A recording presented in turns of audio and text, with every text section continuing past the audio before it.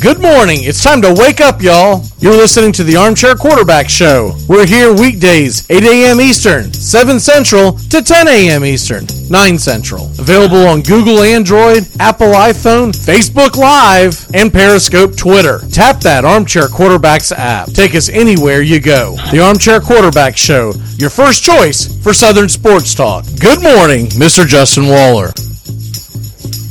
Good morning. I don't know much, but I know one thing. The Alabama Crimson Tide offensive line should have won the Heisman Trophy with 3 of the top 5 finalists. It's amazing. Hi, I'm Mac McGee, and I don't know much, but I know one thing. My little dog Coda pushed me to the absolute limit yesterday for daddy love. I'll explain here in a second. You're listening to the Armchair Quarterbacks. Let me tell you something you already know. The world ain't all sunshine and rainbows. It's a very mean and nasty place, and I don't care how tough you are, it will beat you to your knees and keep you there permanently if you let it. You, me, or nobody is gonna hit as hard as life. But it ain't about how hard you hit. It's about how hard you can get hit and keep moving forward. How much you can take and keep moving forward. That's how winning is done. Now, if you know what you're worth, then go out and get what you're worth. But you gotta be willing to take the hits. And not pointing fingers saying you ain't where you want to be because of him or her or anybody. Cowards do that, and that ain't you. You're better than that. Armchair. Community Access Channel. He's the armchair quarterback. He's full of beer and he's full of snacks. The all-American man. With a cool one in his head. Hey, howdy, hi, top of the morning to you. Welcome to the Armchair Quarterback Radio Show. I'm Mac McGee, sitting alongside Justin Waller. Justin, how the hell are you this morning, sir? I'm doing great, Mac. I can't wait to hear about this Coda Daddy love in here. I mean, is North Florida out of peanut butter? What's going on? Okay, so, all right. So, we were going to start off with the Heisman Trophy, but I got to get this story out because this was absolutely, I mean, you talk about, when people talk about loving their dogs and whatnot, this took me to the brink. So I'm in the middle of doing training for a new job at home, work at home, call center, that kind of junk, right? And Monday, my little one, Coda, decided that she couldn't take it anymore. She had to use the restroom, okay? And she did her business on a couple of the rugs in my bathroom. And I got it cleaned up. I was a little ticked off, but whatever. Da-da-da-da-da. Yesterday, during my break, I tried to run out to my treadmill and get some cardio in during my, they allot breaks. They force you to take breaks, all that stuff. I said, all right, well, I'm going to start taking this opportunity to walk on the treadmill a little bit just because, you're sitting for so long. I'm not trying to act like I'm some kind of hero or anything. But anyways, I come back, and I tried to get her up 2 or 3 times, right? But she was sleeping. She didn't want to get up. She's an older dog. I said, okay, what the hell? I come back, and as I'm walking through the garage door into the kitchen, I smell what I think she had, like, broken wind, right? I was like, my God, I can smell you all the way out in the garage. I turned the corner, Justin, and almost every single rug, and we have all these little rugs all throughout the house because she's getting older. Her pads can't really grip our floor. Yeah. We have these little rugs through the house, and she's crapped on every single one of them. And it smells atrocious, and to add to it, I've got to be back on call right next to these rugs in 2 minutes. So you get where I'm at, right? And you're in the middle of training, and you don't feel like that you can just pop in and say, hey, guys, I'll be back in about 10, 15 minutes. I got to take care of something. I'm running around like a chicken with my head cut off, right? So this right here, I'm just furious at this point. I'm like, it's 2 days in a row. I try to be nice to let you sleep in. From now on, you're just going to go outside. So I'm furious. I get her out the door. She knows what she did because she goes into the back of our yard, and as opposed to normally she'll sit there and stare at the the fence and everything, and kind of look at the birds and everything, she focused her attention back towards the house because she wanted to see what my reaction was, right? So I slammed the curtain shut because I didn't want her looking at me doing this, right, cleaning all this junk up. And the clock is ticking. That's the thing. The clock is ticking. So okay, I ended up getting all these rugs corralled.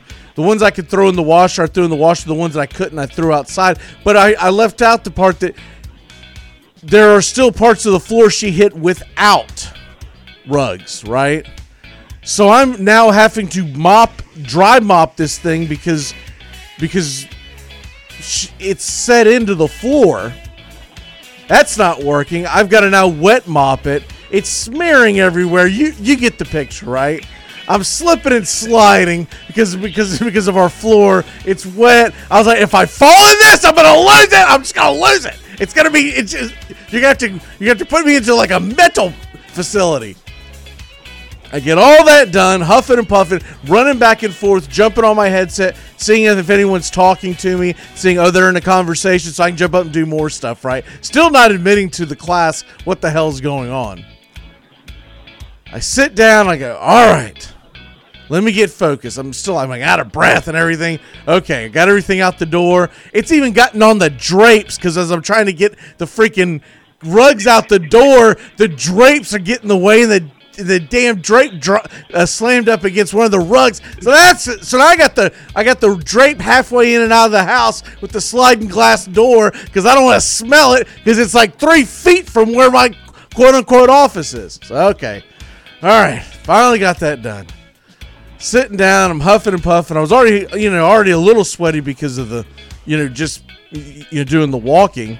Normally walking wouldn't put people out of breath and sweaty, but look at me. Come on. So anyways, all right, could finally, and I sit there and go, God, I can still smell it. Why can I still smell it? It's all inside my workout shoes. So I jump up again. I run around the house and jump up again. Now I've got to mop myself again because I didn't realize it had gotten into my shoes. And it's ingrained in my shoes. So I'm spraying the hell out of my shoes, leave them in the sink, I'll deal with them later. Have to mop the house again because I don't know if it's going to get on my freaking socks. And I was convinced I could still smell it. So I'm spraying the house down with Lysol. Okay, finally. Get that crap done. Sitting there with no shoes, but whatever. I sit down. I go, I can still smell it. Why can I still smell it? And you know how you'll go to position yourself in a chair and you rub your hand on your pants or shorts, and then you pull it. I smell it on my hand. I'm like, God! And I realized it had gotten ingrained when I was taking the rugs out. It gotten into my workout shorts. So the whole time when I was like, I could not get rid of this smell, it was because essentially it was like a foot from my nose. So I finally go, screw this, and while in the same wash with the rugs, I take my workout clothes, throw them in there, still worried about that I'm going to miss a conversation, so I'm still jumping back in, and realize we've got these webcams that they could turn on at any moment. And I go to sit down. I was like, I got to get back on here. She's in now. She's actually directed a question to me. I'm talking to her, and I was like, holy crap! And I grabbed I had to grab my camera and throw it down and put it to the ceiling because had that camera came on, when sometimes they'll pop it on when they're talking to you, she'd have seen me sitting there what would have looked like buck naked. Because I had taken my shirt off and my shorts. I was just sitting there basically in my britches, right? And, and my socks trying to, and I bet she'd be like, what the hell are you doing? So, that was my mid-afternoon. I think I got more cardio out of that than freaking running around on the treadmill. So, there you go. That's a pretty rough day, Mac. Dude, it was.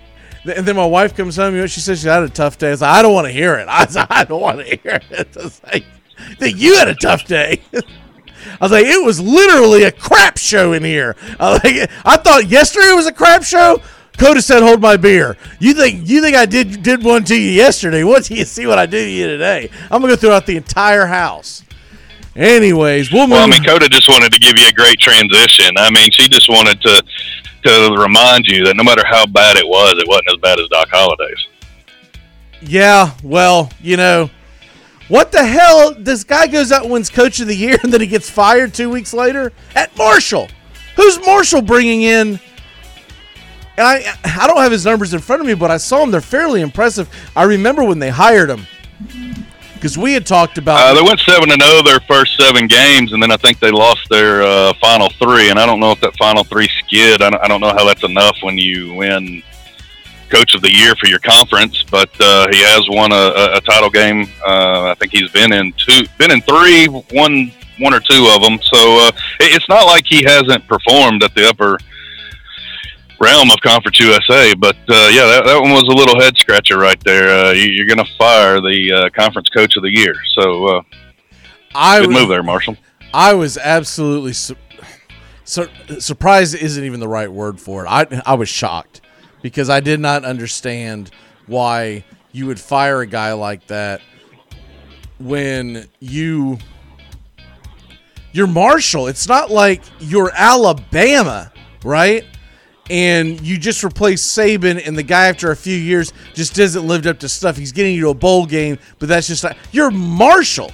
Who the hell is Marshall to fire someone after that? I mean, it just dumbfounds me. I was hoping somewhere in the back of my head, like it was a financial decision, like maybe they just couldn't go to terms, they couldn't afford it with COVID or fans in the stands. I don't know what their outlier reason is, just trying to piece it together. But then when you see Doc Holliday's remarks, I mean, he thinks the fans, the players, the staff, everybody under the sun at Marshall, the old athletic director, but never mentions the one that fires him. I'm like, well, maybe it wasn't that.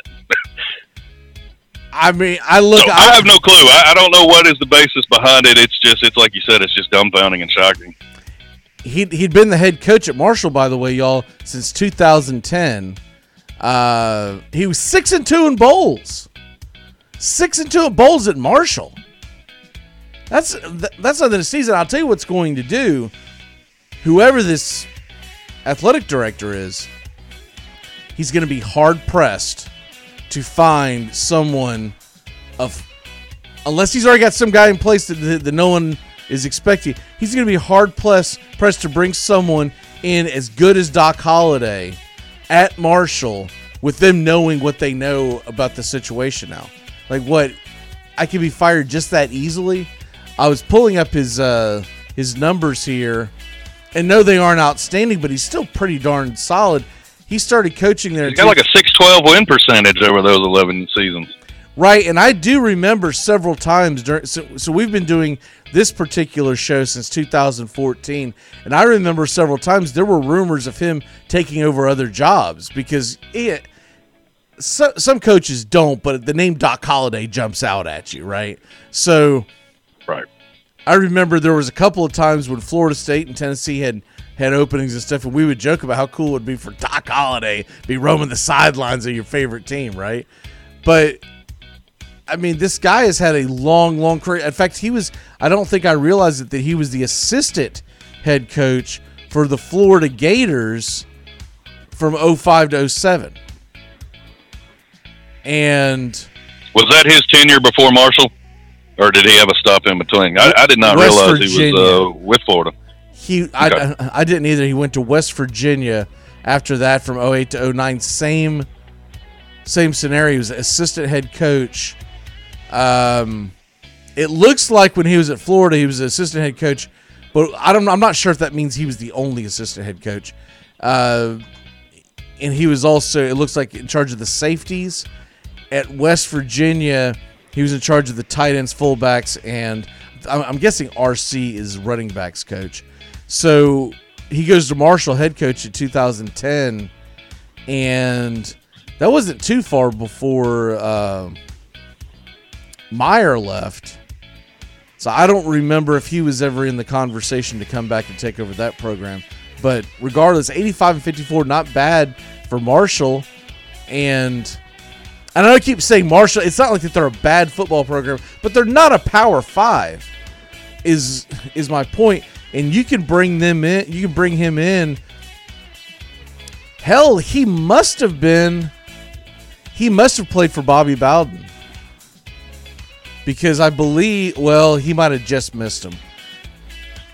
Okay, he would have been recruited in by Bobby Bowden because he started in 76. I believe that was Bowden's first year at FSU, but he would have been recruited in by Bobby Bowden. But now that I'm looking at his playing career, no, he would have been at West Virginia with Bowden last year. He just didn't play that year. So he's had some stops along the way. When he did that, he spent like the next 20 years at West Virginia as a grad assistant, and then moving his way up to different position coaches. So anyway, you look at it, an impressive career. Someone's going to grab him up. I don't know if it'll be head coach right away, but someone's going to want his knowledge. I cannot believe there's a town called this. He was born in Hurricane, Virginia. West Virginia. Hurricane, West Virginia. That's kind of a cool name. Of course, I don't know how many hurricanes come through West Virginia other than back when they were both in the Big East. True. Really shocking, especially since it was one of their own, and all of his ties to the state, just head scratching. But he'll enter coaching rehab down there in Tuscaloosa, and he'll bounce back out just fine. I have no worries about that. No, I don't. I'm actually shocked, by the whole thing, to be honest with you, because I can't believe that. Anyways, we'll move on, but I can't believe that the guy wins. I don't know who you're going to pull in there, but you just put a big target on your back, and the AD better have a stud's, all I know. Agreed for sure. Let's go ahead and move on from that. The Heisman Trophy was last night, and we're looking at, to be honest with you, a little bit of a shocker. Not that Devontae Smith didn't have a great year, but they don't give it to receivers anymore. It's pretty much become a quarterback award. So on that front, I was happy to see it, because I like to see a difference. I'm tired of not seeing someone other than a quarterback win it. So that right there was a plus for me. What was your thoughts? I like that Smith won it. I thought that the rest of the ballot was a little skewed after that. I don't know how Lawrence was number 2. I'm not saying he's not a good quarterback by no means, but this was not a Heisman ballot year, especially with the games missed. I would have had a ballot a little different, and I was surprised Trask was 4. And with as low votes as he had, I thought he would be right up there at number 2 or 3. I thought it would be between him and Jones, 2, 3. And really, Lawrence would have been the number 5 in my mind. That was the big shocker to me. I like to see Smith get it.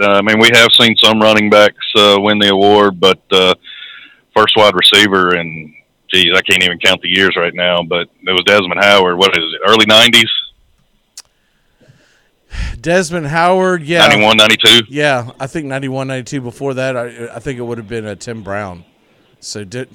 And so that, but for years it was a running back award, and then it switched over to the quarterback award. But we've talked on several occasions where we felt like there were running backs that at least should have been in the argument for it and did not get it. Now, I remember Derrick Henry winning it, but all in all, it's been a quarterback award down the stretch here for the last umpteen years. I'm going to pull it up real quick, but I was happy to see that. I still don't know if that would have been my Heisman Trophy winner. I still think I probably would have voted for Trask, because when you get 3 finalists on the same team, what that tells me is no one's that outstanding, right? But Trask, to me, did incredible things with incredible numbers, and Trevor Lawrence would have never been in my top 4, by the way. He missed 2 games. His numbers were okay. There was nothing wrong with them. But when you consider the games that he missed, those were 2 of the bigger games that Clemson played. So his numbers kind of paled in comparison to the other guys. Nothing against him personally. I don't have anything against Trevor Lawrence just because I'm a Florida State fan. It's got nothing to do with that. I'm going to pull for Trevor Lawrence when he gets in the pros. I don't care. But I'm just saying it felt disingenuous to have him there. Then he finishes second. I was really surprised by that. Yeah, I mean, the vote comes in or is finalized after championship weekend. Is that correct? Yes, it gets. Do you know when they tally them? Yes. Yeah. It has to be in by that Monday by like noon or something like that. So a lot of them have started to wait. I don't believe that what you used to have is you have people pull the trigger too quickly because they were mailing it in, right? And then even when they went to the option of email and whatnot, you still had people because they were old school. They would vote extremely early. So and to that, it must have been a case of they waited this season and that championship game against Notre Dame where he takes them out of it, and then they're like, whoa, okay, this is the difference in Clemson with and without Lawrence. I think that probably had some influence there. I don't know officially when all of those 222 votes came in, but I'd be willing to say a lot of them came in after championship weekend, which is unfortunate because I'm with you. I don't have him on that top. He's not in the top four by no means. I don't think he should have been. Like, that's what I don't get. And no one really brought that up. To me, it was kind of a story that I felt like should have been covered, but it really wasn't. I mean, there's a guy I follow on Twitter. I forget his name, so forgive me right now. But he's a respected writer for CBS and a couple of others, and he was predicting that Lawrence would win. And his reasoning was that there were going to be split votes between the Alabama base but we talked about this. I was like, this isn't like voting in like a real election for politics. You vote them, you rank them, and then how you rank them, they get X amount of points for where they're ranked on your ballot. So I didn't buy that bananas because I was like, well, how in the world? What are you just going to leave off? I want Devontae Smith, so I'm not going to vote for Mac Jones. I mean, that makes no sense. I was surprised that he finished where he finished because I thought Trevor Lawrence shouldn't even been in the top. We knew he was in the top 4 because he was invited to the showcase, right? But I thought he was going to be number 4. I did not think in the million years he'd be number 2 or higher.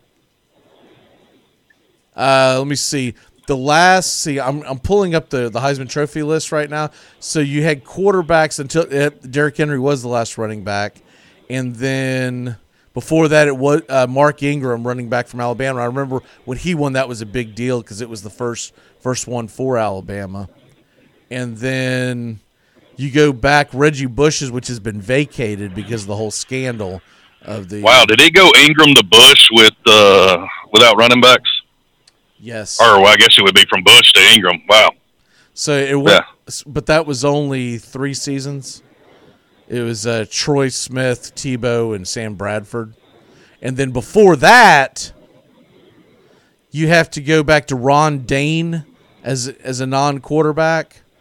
And he had won it back-to-back year. Okay, so at that point, Ron Dane was a back-to-back winner with Ricky Williams as running back for back-to-back years, and before that you had the first ever defensive player in Charles Woodson.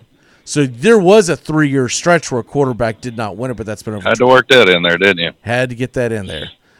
Just in case you had to. Just in case you're listening, Peyton Manning. But going back to that, it was predominantly when we were growing up, it was the best player award.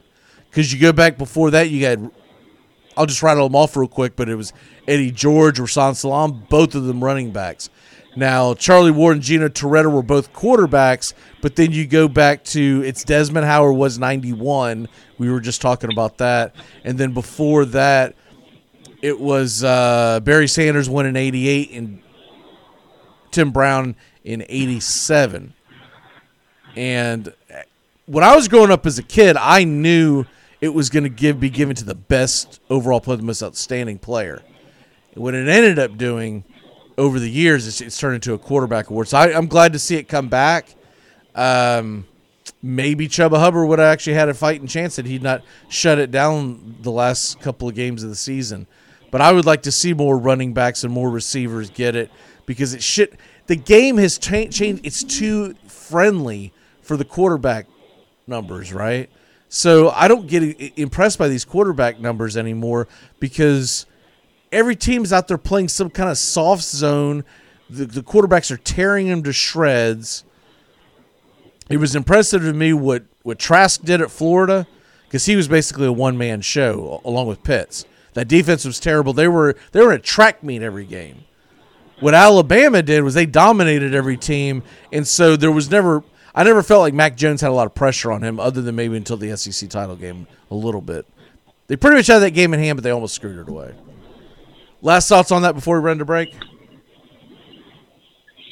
None. Just glad that it's over with. Now we get to see some silly commercials for the next 12 months, and we'll do it again. I don't know. It will at least maybe change the Kyler Murray and Tim Tebow commercials. I'm really getting tired of seeing that. I was about to say, I wonder if this will get rid of the Kyler Murray commercials because those are awful. Those are absolutely awful. At least the Baker Mayfield ones they had were actually fairly decent and funny. Kyler, you're not going to the playoffs, right? Why don't you take a couple extra weeks and hit up some acting classes? That's all we're saying. You seem like a nice guy, but you're a dud on the film right now.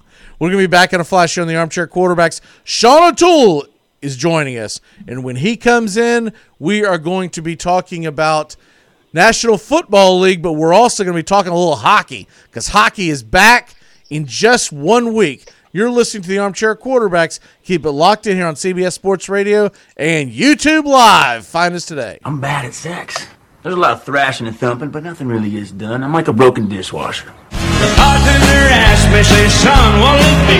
I want a shot of that redhead yonder looking at me. CBS Sports Radio's Armchair Quarterbacks Drive Time, the new normal for 2020. I see outlaws and laws, crooks and straights, all out naked. Do you love to shop for guns? We're also looking for friendly service? Well, the search is over. Top Gun Supply here in St. Augustine is the friendly gun shop. The staff is very knowledgeable. Frank and Kirk can answer whatever questions you may have and assist you with your AR build. They have a great selection of ammo at great prices. They also carry a full line of targets, cleaning supplies, Lucas Oil products, and firearm magazines. Top Gun Supply is a Glock Blue Label dealer for military and first responders. So what are you waiting for? Stop on by Top Gun Supply of St. Augustine, 525 State Road 16, here in the Westgate Plaza. Top Gun Supply, the friendly gun shop. I'm going home, rolling low with my shotgun, way by the door and light a cigarette.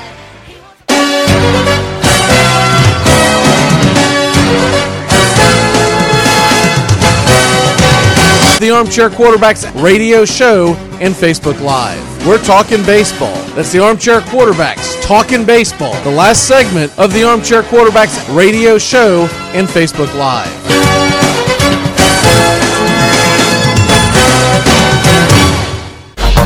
Fantasy sports is back, and it's time to jump into DraftKings. Go to DraftKings today at DraftKings.com. Golf, NASCAR, soccer, you name it. And of course, Major League Baseball, basketball, hockey, and football are on the way. Go to DraftKings.com. Listen to the Armchair Quarterbacks for DFS advice all year round. You're listening to the Armchair Quarterback Show. We're here weekdays. Drive time? Find the Armchair Quarterback Show on Facebook today. I had a friend was a big baseball player back in high school. Yeah, I'm 245, right down the middle, and I miss a grain and left just a little. PGA is back again, and the Armchair Quarterbacks will be covering it from top to bottom. Tiger, Lefty, Brooks, and Rory, and everyone in between. The PGA on the Armchair Quarterbacks. The season is back, and the Armchair Quarterbacks are teeing off on the PGA Tour. Yeah, I'm 245, right down the middle, and I miss a grain to the left just a little. I'll chill it in my way, put it all together, hit that. How the hell can you wear a Bears jersey at a Packer game? Okay, maybe he doesn't understand why it's wrong. Let me tell you in a way how you can understand. The Packers are like the Jedi.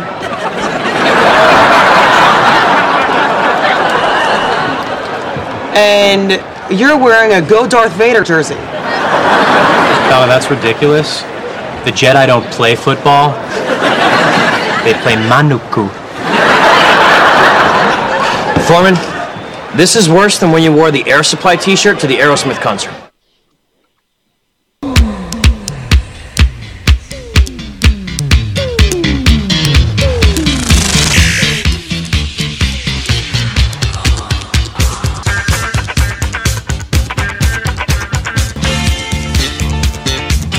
Welcome back here to the Armchair Quarterbacks here on YouTube Live and CBS Sports Radio and the Armchair Quarterbacks app. Joining us today, as every Wednesday at about this time, Mr. Sean O'Toole. Sean, how the hell are you this morning? It's a beautiful morning. The United States won the World Junior Cup hockey tournament. Did they? Everything's looking up. Yep, they did. 2-0 over Canada, which is pretty rare. I mean, Canada owns the World Juniors and wins them most years. The U.S. team was really good this year. There's a lot of young U.S. players coming through the pipeline right now, namely Trevor Zegras, who scored scored 1 goal last night. Can't remember if he scored 1 or 2, but we won 2-0. And the U.S. junior team looked really good this round of the World Cup. So it was a good day. I saw they were playing. What was that on NHL TV? I think it was on NHL Network, yeah. And I don't have NHL Network with YouTube TV, so I kind of had to watch it here and there through the app and on Twitter. I was wondering about that game. I just don't know quite enough about it, so I was trying to follow it through Twitter. But from what I gathered, I figured that your Canadian team would be the most dominant one, considering, right? So yep. It's pretty much Canada, U.S., Russia, Sweden are pretty much the last 4 standing. Now, how often do they play that? Is that the World Juniors are every year? Oh, it's every year. Okay. World Juniors are. Mm-hmm, yep. Okay. World Juniors are every year. I didn't know. It's a big deal in Canada. Gotcha. All right, well, we're going to get into hockey here in a minute because the season's coming back. You know what? I'll tell you what. Let's go and do that first. Since we let off with that, let's go ahead and do it first. No reason to seesaw. One big storyline for you, Sean, that you're looking at going into next week, maybe not for the entire season, but you're anxious to see the puck drop because the season's back. We finally got through that bubble. And now 2021 is going to bring us what? Yeah, my biggest inquiry, I guess my biggest curiosity is going to be whether we see the same complete regression or elimination of home ice advantage as we've seen with home court advantage in the NBA, with the lack of fans or very few fans, if they're allowed much of anywhere at this point. In the NBA currently, road teams are 8 games over 500, which is unheard of. I mean, if that holds, and obviously the season's very young, there's still lots of basketball left to be played. But that's never happened in the history of the NBA, right? There is such a thing as home court advantage. Home ice advantage, I would argue, until you get to the playoffs, is even more important, especially in the regular season. I will be curious to see, since we're playing very regionally in divisions, right? There's a North Division in Canada, there's an East Division, a Central, and a West, and those teams are basically just going to play each other until the playoffs launch, and then there's going to be some playoff seeding from there. So you won't see teams from other divisions until potentially the conference finals. How much does that matter? Playing the same teams over and over again. Where's the advantage? Where's the disadvantage? And how is it lost? That's going to be the biggest thing I'm going to be watching for. There are obviously some transactional things I'm curious about, like the Jets have been rumored to trade Patrick Laine for like a year and a half, which is insane to me because he's a 23-year-old winger who has like 130-mile-an-hour slap shot. I just don't know why you trade that player.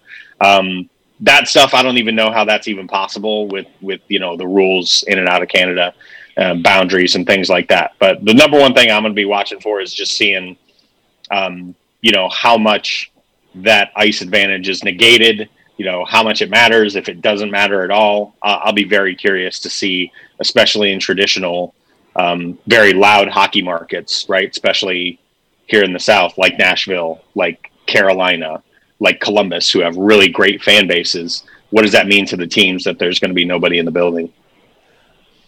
Justin, what about you? What are you excited about?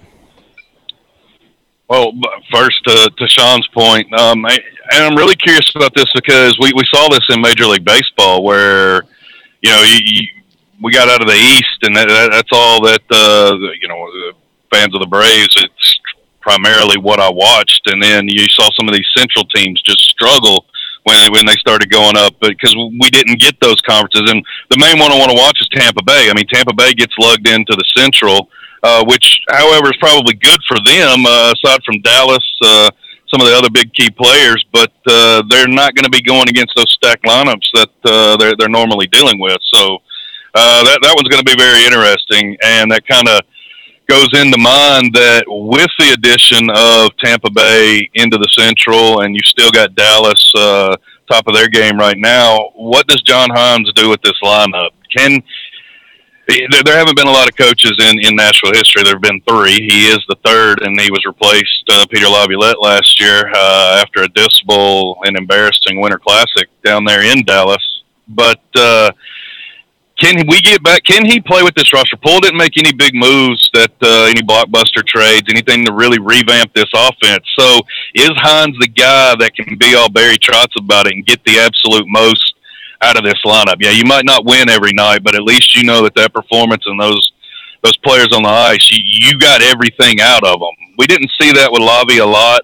You saw a lot of, let's face it, we saw some wasted talent. I had some big names roll through, and we didn't get top production out of them. Can Hines get that out of this roster, and does that put David in a stance to make a trade and bring in? Because he hasn't been good with in-season acquisitions. So it's going to be really curious to see what Hines can do with this roster. The irony, just to piggyback off what Justin just said, is that Hines was cut loose by the original captain of the Nashville Predators, one Tom Fitzgerald, who's now the general manager of the New Jersey Devils. And allegedly, by all reports, was just more of a personality conflict than anything else. Hines wanted to play more veteran players, and New Jersey's playing for the long haul with Jack Hughes and Nico Hischier and Mackenzie Blackwood in the goal, and they have a lot of young guys. And Hines was kind of wanting to win right away, and Fitzgerald was like, "Look, we're not going to win." I'll be curious with Hinesy too, because they've got some pieces. The cabinet is not empty of groceries. What he does with them will be interesting to me in that division. And the goaltending's still there, and this might be the last run you have with that. So it's going to be crucial this year to get every ounce of production you can out of that roster. All right, let's go ahead and start the fast break. By the way, next Wednesday we will do the predictions for the NHL on what is opening day next Wednesday. All right, rubbing my hands, can't wait. Fast break. He starts the fast break with plenty of room in front of him. Here they go again. It's showtime. Preview. All right, so going to go ahead and hit the fast break here. And what we're doing here is we're hitting a couple of topics, but the one today that I wanted to jump on first, because I don't know how much time we'll have for it, is I was curious y'all's list of the top 5 players in the National Football League that, for lack of a better term, it's must-see TV for you. That you get excited when you know these guys are going to be on. That if it's a highlight, whatever, you stop what you're doing, and this is the guy that you're like, man, I've got to see what this guy's up to today. I don't want to miss this game. May not be on your team, but you're like, man, I've got to see player X because I get to see him very often. He's going to be on Thursday Night Football tonight, that kind of thing. So I guess we'll just kind of go round and round. Justin, who is your number 5 guy? Number 5 guy is Alvin Kamara. Didn't get to see him a lot in college. Thank you, Butch Jones. Dude's a stud. I like to watch him play now that he made it to the NFL. Alvin Kamara. I like it. Sean, who is your number 5?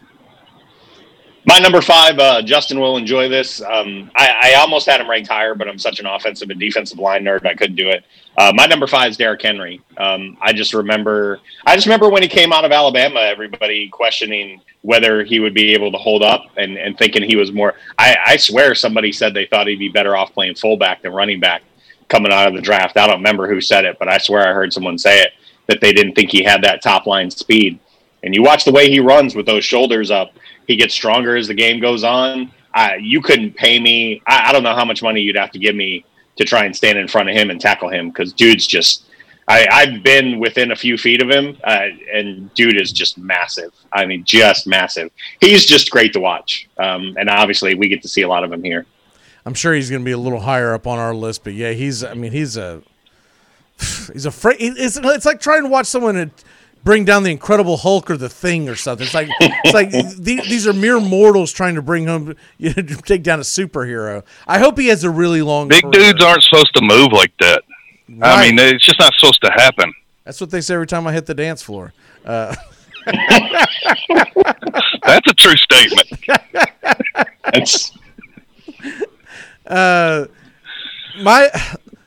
My number 5 guy, I started off with the running back. I almost put Dalvin Cook in there, but I'm going to be honest with you. My number 5 guy is David Montgomery. I just like the way this guy plays. He carries that Bears team. I'll be locked in on the game on Sunday because of him. I know what to expect from New Orleans. And look, I wish Alvin Kamara got more touches. He is the most exciting player in the Saints. I didn't even think about him when I was making this list, I guess because I always feel like that he doesn't get enough touches, to be honest with you. I think that 6 touchdown thing could happen a lot more often, to be honest with you, because he's the one dude that especially on that turf, he makes one cut and he's gone. Yep. But I like game over. I like the lunch pail mentality of David Montgomery. Those are the kind of running backs I've always been drawn to. You know, if he was allowed to play more than just 4 games, or hell, if he was allowed to play more than just 3.5 quarters of last Sunday's game, Jalen Hurts might be on my list. Thank you, Doug Peterson. But Jalen Hurts quickly was becoming one of my favorite players, but I can't put him there because there's just not big enough sample. We might get into next year, and he's going to skyrocket in fantasy drafts, but we might get into next year, middle of October, and people are going, what the hell was I thinking? He's like playing third string at that point. You just never know with these young quarterbacks. So I'm going to stick with David Montgomery. Sean, who's your number 4 guy on your list? My number 4 is as an offensive and defensive line tape nerd. If I didn't have a real job, that would probably be what I did for a living, is Myles Garrett. I know he's a divisive figure for some when you say his name because of the incident. But when you actually watch his tape, his hands are incredible. There's only one defensive lineman I like watching more than him. He's going to come up on my list later. Myles Garrett's incredible. I mean, he makes very, very good offensive tackles look like they're playing Pop Warner. He has such active hands, such incredible speed, can beat you with speed or power. He's like the next evolution of Von Miller, right? And I can't wait for Von Miller to come back next year. It's a shame that he's missed this whole season with his Achilles. But Myles Garrett's my number 4. Just a real treat at the edge rush position. Justin, what say you? My number 4, thank you, Bill O'Brien, is going to be DeAndre Hopkins, and it's a lot more palatable watching him out west now that he's not in the AFC South. But in my book, number 1 wide receiver in the NFL, and I have to watch him. My number 4 guy, I am, well, when he's playing, when he's healthy, you always have to put that asterisk on certain players, Joey Bosa. Joey Bosa to me for the Chargers, even his brother for the Niners. I love watching the Bosa brothers, but I was really getting into Joey Bosa. I want to see more of it. Hopefully they start playing more games on national TV, but to do that you got to get more W's. So hopefully that becomes the case, because to me Joey Bosa is one of the most phenomenal players in the NFL. Justin, what say you? I'm sorry, Sean, what say you on your number 3 guy? Yeah, my number 3 is the only quarterback on my list, which is Josh Allen. Josh Allen is incredible to me. It might be crazy to some people to put him on my list over Aaron Rodgers or Pat Mahomes. I just think where he started and where he is now, how far he's progressed in his couple of years in the league, going from a guy that just had a cannon arm and really didn't have a lot of the wallpaper in the house to put the whole thing together, and see where he is now. He's just in total control of that offense. I mean, the way he completely demolished Bet you Stephon Diggs is glad that he went to Buffalo. Woo, boy, we could have a long conversation about that. But the way he demolished Miami's defense this past week, who was trying to win the game, and just toyed with them almost. It was almost cruel at times, the way he would check out of certain coverages. When he would see zero blitzes, he'd find the man-on-man and just completely obliterate very good secondary players in Miami's defense. Josh Allen's my favorite quarterback to watch right now. Justin, what say you? I, too, will take quarterback at number 3, but mine is going to be Russell Wilson. I've enjoyed watching him all the way back to the NC State days. I can't believe some of the things he does and some of the teams he's been a part of, and that dude just finds a way to win. He's exciting, and I wish we got to see a lot more games of his. A lot of folks don't get to see as many as they probably should with him being out west. My number 3 is going to be Kyler Murray. I mean, I've talked about this before, but he's fun to watch. I hate that he plays out in Arizona, because we don't get as many games as we should here in Jacksonville with him. And of course, sometimes the kickoffs and whatnot, they intervene with the quote unquote game of the week, so you don't get to watch him. But anytime if I'm watching Red Zone, whatever, he pops up, I kind of stop what I'm doing. He's that exciting. Hate to see that he fought those injuries down the stretch, because I would have loved to have seen, I think I talked about this on Monday, but I would have loved to have seen, even though I picked the Bears to make the playoffs preseason, screw looking smart, I would have loved to see the Arizona Cardinals, but specifically Kyle Murray, going up against Alvin Kamara and company on that turf on Sunday. That would have been fun. And now we get Mitch Trubisky and MVP Mitch. Yeah, baby. Let's go. Let's roll. Number 2 pick overall from North Carolina, they've already forgotten about him. They're like, Mitch, no, dude. This is Sam Howell kids for real. Y'all really drafted him number 2? They sure did. But yeah, Kyler Murray, I hope he stays healthy, because he's a lot of fun to watch. That's the only quarterback I put on my list. I used to would have had Russell Wilson up there, but I feel like I've kind of worn that out. Russell Wilson's still one of my favorites, but I went with Kyler Murray. Sean, who's your number 2? My number 2 is not to argue with Justin or dispute, but I probably see a lot more of this guy than I do of DeAndre Hopkins. The best wide receiver, I think, in the NFL, just physically, is Devontae Adams. Obviously, he's been torturing me for years, and how much of his brilliance is attributed to the fact that he's playing with one of the 3 greatest quarterbacks of my lifetime is probably significant. I can't denounce it. But at the same time, to watch some of the things he does to defensive backs, where he just gives cut moves and little shoulder shakes. So with that statement, you were born around 2000, correct? No. You said one of the 3 greatest quarterbacks of your lifetime? I'm pretty sure you're about my age, buddy. Were you not there? I said he is one of Aaron Rodgers? Yeah, he's not in my top 3. Best quarterbacks? He's not in my top 3. He's not in my top 5. By the time it's over, the records are probably going to be him, Manning, and Brady. I'm just saying. But the rules have been changed so much, it's ridiculous. But that'll be a fun debate. That'll be a fun debate down the road. But anyways, go ahead with yours. Yeah, I've watched him terrorize Lions DBs for a few years now, and the physical gifts are there, but the mental gifts are even better. And the stuff he does to even very good people in the secondary. I mean, if we end up getting an NFC title game and we'll get to this later in my picks, if we end up getting the Rams in Green Bay at any point, just to see Jalen Ramsey versus Devontae Adams, I'm going to have a bucket of popcorn. Yes.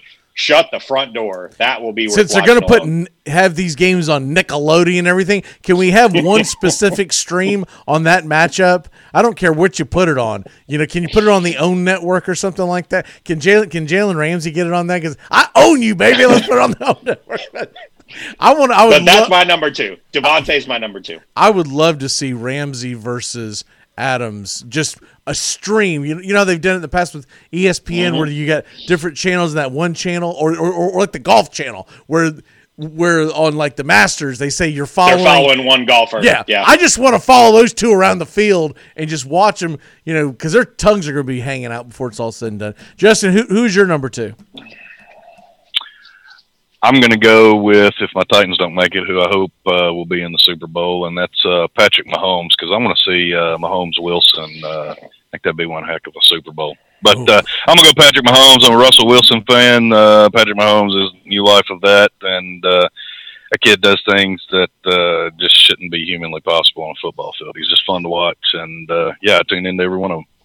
So just like Sean talks about how he loves linemen, offensive linemen or whatnot. I've always been big on defensive linemen and linebackers, because mainly that's what I played in organized football. I played quarterback and receiver in the backyard, but I'm talking about in organized football. I was there on the line, and I know Jessica played offensive line. I wasn't smart enough to play offensive line. I was told to play defensive line. Just use your head as a battering ram and try to jar that ball loose, McGee. That's pretty much what you're here for. Oh, okay. Okay.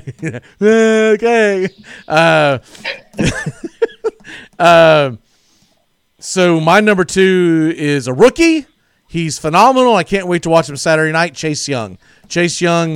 No disrespect to you, Sean, with the Ohio State guy, but Chase Young. I love watching him. I don't care. I will say this. He might have stepped in his mess kit. Because did you see his quote? He's coming off the field. I just saw it yesterday where you could hear him say, "I want Brady. I want Tom Brady." Be careful what you wish for, baby boy. That's all I can say. Careful what you wish for, buddy. That's all I can say is be careful what you wish for. I was close to maybe thinking Washington could pull that upset. Now that I see that, man, it's gonna be like one of the Michael Jordan type memes where it's like Brady took that. Yep. He's gonna take that personal. Chase Young's my number 2. Who's your number 1? Yeah, my number 1, in keeping with my theme, is the most dominant defensive player, I think, in the league. I really wanted to put Jalen on this list, so I kind of snuck him in there. Yeah, you wish. I really wanted to put Jalen Ramsey on this list, so I stuck him into the Devontae conversation, but it's Aaron Donald. Aaron Donald is insane. And if you watch as much defensive line tape as I do, you can go find this online if you go look for it. It won't take you long to find it. There's a play this past weekend against Arizona where a guard pulled to try and double team him with the center because he was in the A gap between the center and the guard. And he just grabbed one of the guys and picked his leg up and drove him into the backfield and tackled Kenyon Drake anyways. Curious. He's insane. He's insane. Who is your favorite defensive lineman of all time off the top of your head? Probably Reggie White. Before Reggie, Reggie created the modern moves, especially the chop block and that uppercut block. Like it's hard for me between Reggie White and Lawrence Taylor. It's like you're talking about the guy who. Well, I'm talking about an actual defensive lineman. LT was the outside linebacker. He played in the 3-4. He was, but he did. He played in the 3-4. But before LT, guys that size didn't play defense. They usually put him at wide receiver. For me, it's Reggie White though. Reggie White was one of a kind. I don't think I'll ever see anybody like that. Donald's close in the way he toys with people, but the game's changed so much. It would be Reggie. Reggie's up there for me. I think the best I ever saw was Bruce Smith, though. This is coming from someone who was not a Buffalo Bill fan in the 90s, but Bruce Smith was a bad man. And he was a bad man. He always a class act, too, as was Reggie. Justin, who is your number 1? Well, I got a feeling our list is probably similar, but this is where the king walks in, and Mr. Derrick Henry himself. NFL MVP, by the way. Should be. I don't disagree with you. He should be. He should be.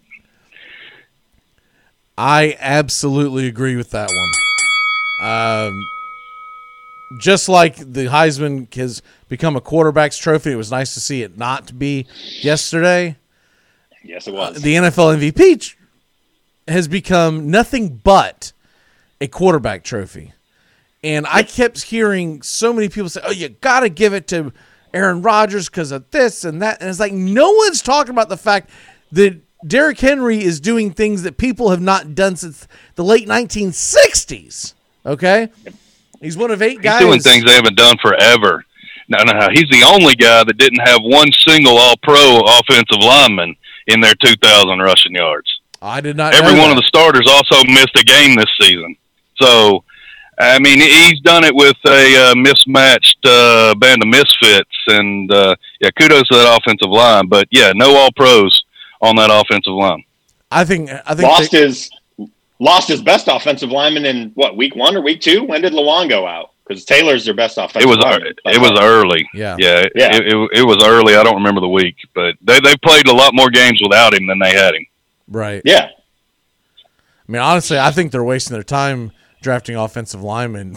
He just plows. Just draft defense. Don't worry about Derrick Henry. I got this. Don't worry about that. Give me a couple. To the credit of John Robinson and Mike Vrabel, they've identified that offensive line was, as the season has gone on, right, as guys have gotten hurt, as they lost the lawn, they've started to build kind of the same thing the Colts have, where they'll just run 2 tight end packages, right, and leave tight ends into blocks. So you'll see Ferkser out there; he'll be blocking a lot, and they've got receivers that are, AJ Brown's practically an offensive tackle. He just happens to run and catch too. So credit to Vrabel and to John Robinson and to Arthur Smith, because the game plan has changed as the linemen have gotten hurt, and they've still continued to run the ball successfully, which is incredible given how they've lost. Sean, real quick before Justin has to jump off here, if your favorite Super Bowl matchup that you could get this year, not who you think is going to be, but if you're like, man, that would be fun. Yeah, it'll come up later. Green Bay Buffalo would be my favorite one, just because that would be awesome. Allen versus I think everybody Rodgers. wants. Yeah, I think everybody wants to see Green Bay and Kansas City, but somebody always upsets the apple cart every year, so I don't think we'll actually get that. And Justin, yours would be Russell versus Mahomes? Well, that's what I would like to see if the Titans can't make it. But if I'm just going by absolute, I want to see. I want a rematch of Titans Green Bay in warm weather. Fair enough. I think if we take the Titans out of the equation, I think what I would Then like. I definitely Seahawks. Yeah. I think I would love to see, of all of the matchups that you can kind of swirl around your head, Mahomes, nothing against him, but they were in it last year. I'd like to see something different. I'm kind of leaning towards the Buffalo, but if I could just pick and say, man, I would love to see this team versus that team, I think in the NFC I would go with the Saints, because I would like to see Drew Brees one last time. And in the AFC, if we're going to have a good game with that, I hate to say it because they're going up against them this weekend, but I think Saints-Ravens would be a lot of fun because it would be a hard-nosed hitting game. Outside of that, Brady versus anybody would be fun because you get to see. I think Brady will be back in the Super Bowl, but I don't think this is the year. Justin, what is your walk-off? Dude, my kid was razzing me about Alabama winning everything over the weekend, but they really are, man. Nate Oates has got Alabama playing lights out like they're going to the Final Four. Take out Florida last night, so that's Tennessee, Florida back-to-back, and won them both kind of handily. So kudos to Nate Oates, and knock it off, dude.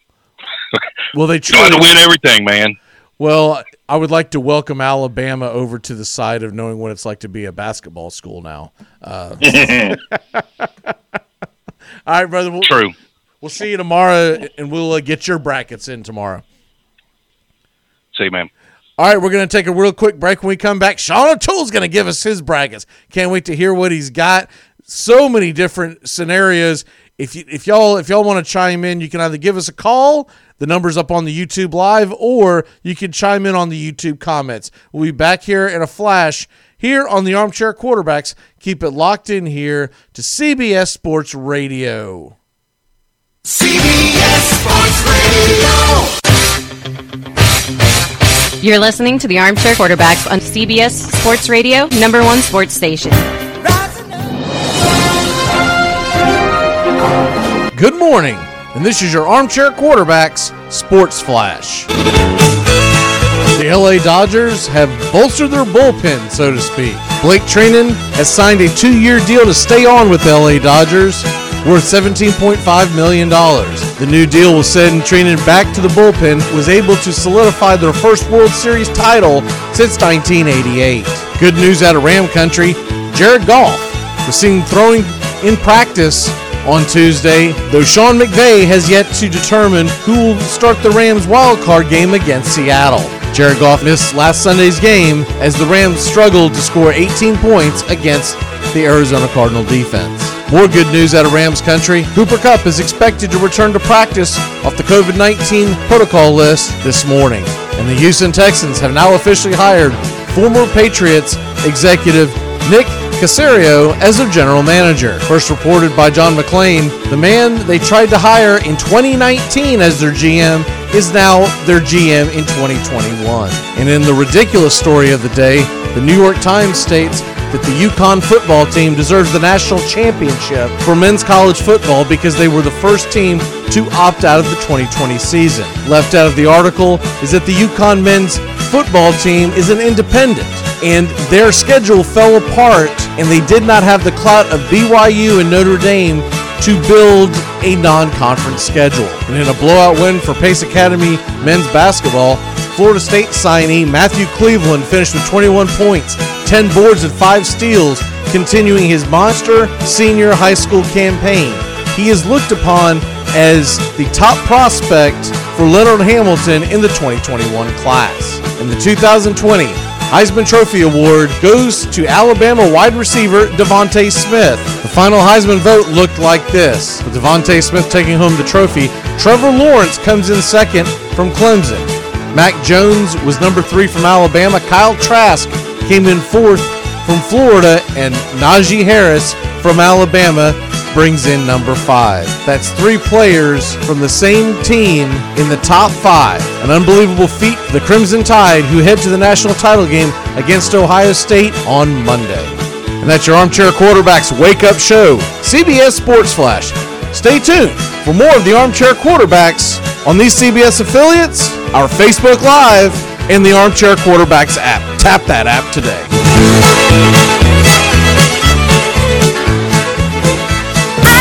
Catch the moon in my hand. Don't you know who I am? Remember my name. The Armchair Quarterbacks Wake-Up Show. The only name you need to remember in sports talk radio. Weekday mornings, 8 a.m. to 10 a.m. Eastern. On Facebook Live, CBS Sports Radio, and the Armchair Quarterbacks app. Fantasy sports is back, and it's time to jump into DraftKings. Go to DraftKings today at DraftKings.com. Golf, NASCAR, soccer, you name it. And of course, Major League Baseball, basketball, hockey, and football are on the way. Go to DraftKings.com. Listen to the Armchair Quarterbacks for DFS advice all year round. Anyone got a stapler? Got a lot of forms, and there's a slight breeze in here. Law, because paperwork is dramatic. Catch it Thursdays on Weasel before it catches you. Your eyes hot water, your head satellite. If a cable breaks, someone's gonna lose a finger. Your hair is all diesel. Woo! The earth makes a spark. Welcome back. Little ox on the roof for you.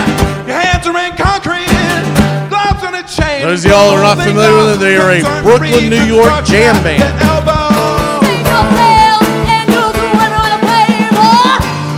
I may or may not be related to the main lead guitarist by marriage. My brother-in-law's band.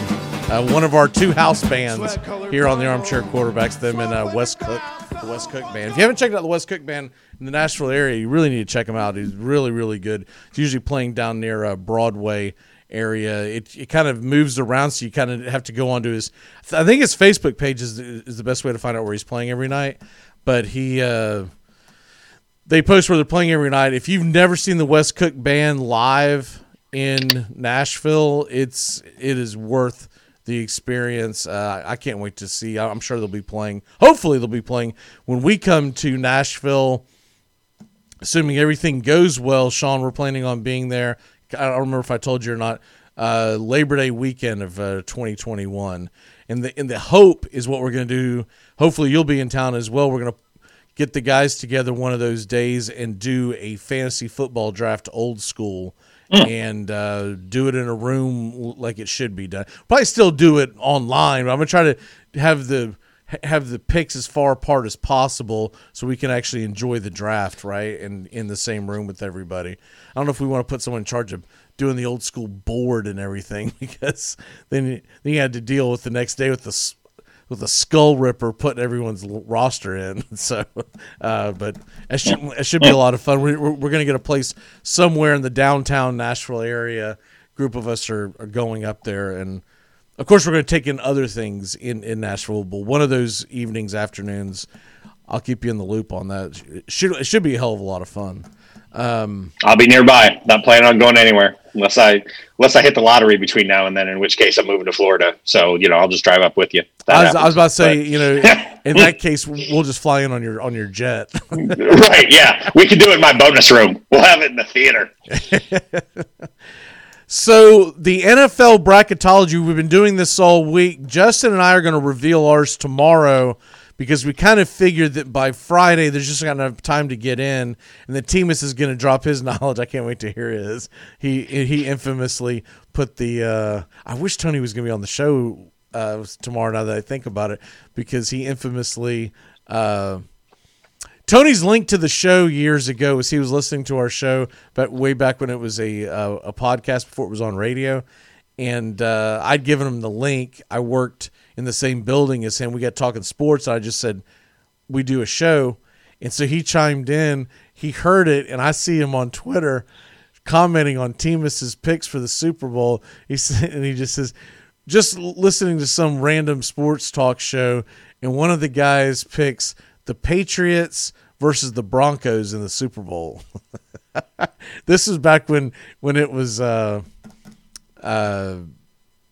Manning and Tom Brady.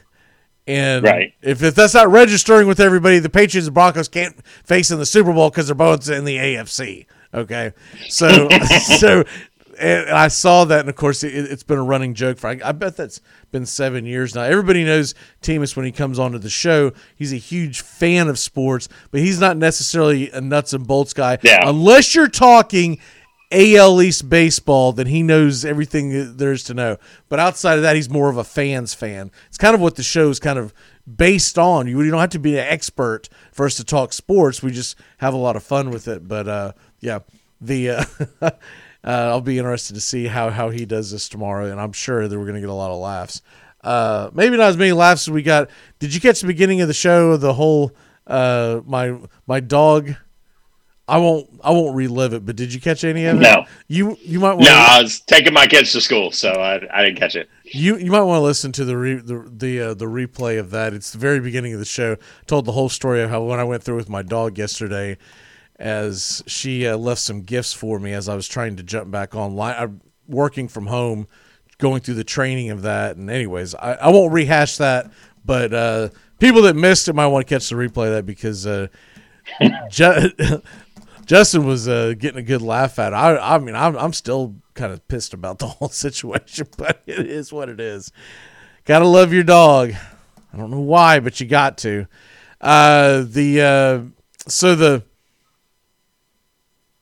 NFL bracketology, we'll go ahead and get into yours. I already got Doug's. I was looking for Sean. I was looking for something to be able to set up for us to put our picks in, but I can't find one that's a true bracket.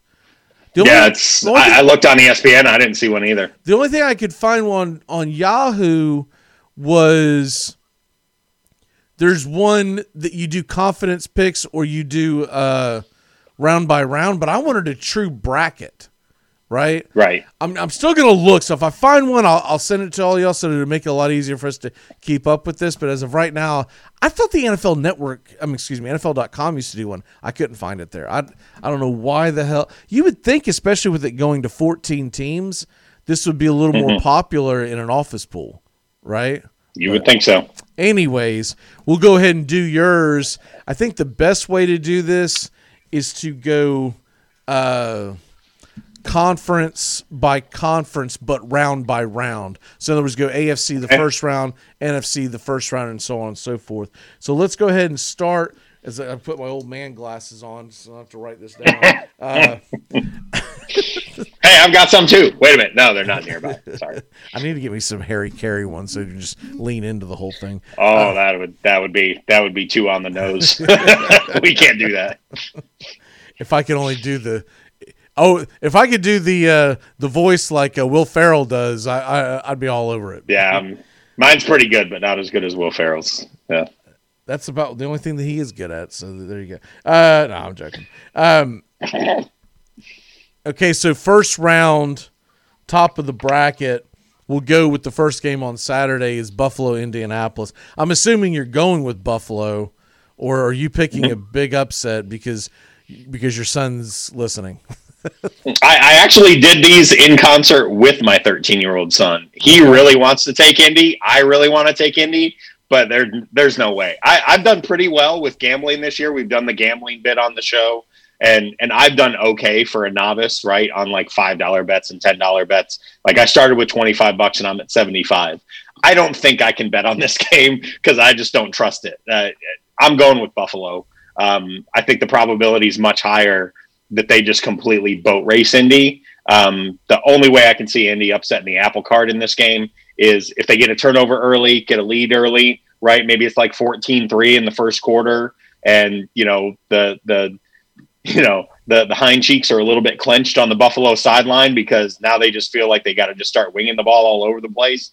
And the one thing I'll say about Indianapolis, they don't get great pressure with the front four, but they play a very deliberate and a very balanced zone concept on the defensive end, which is easy to beat.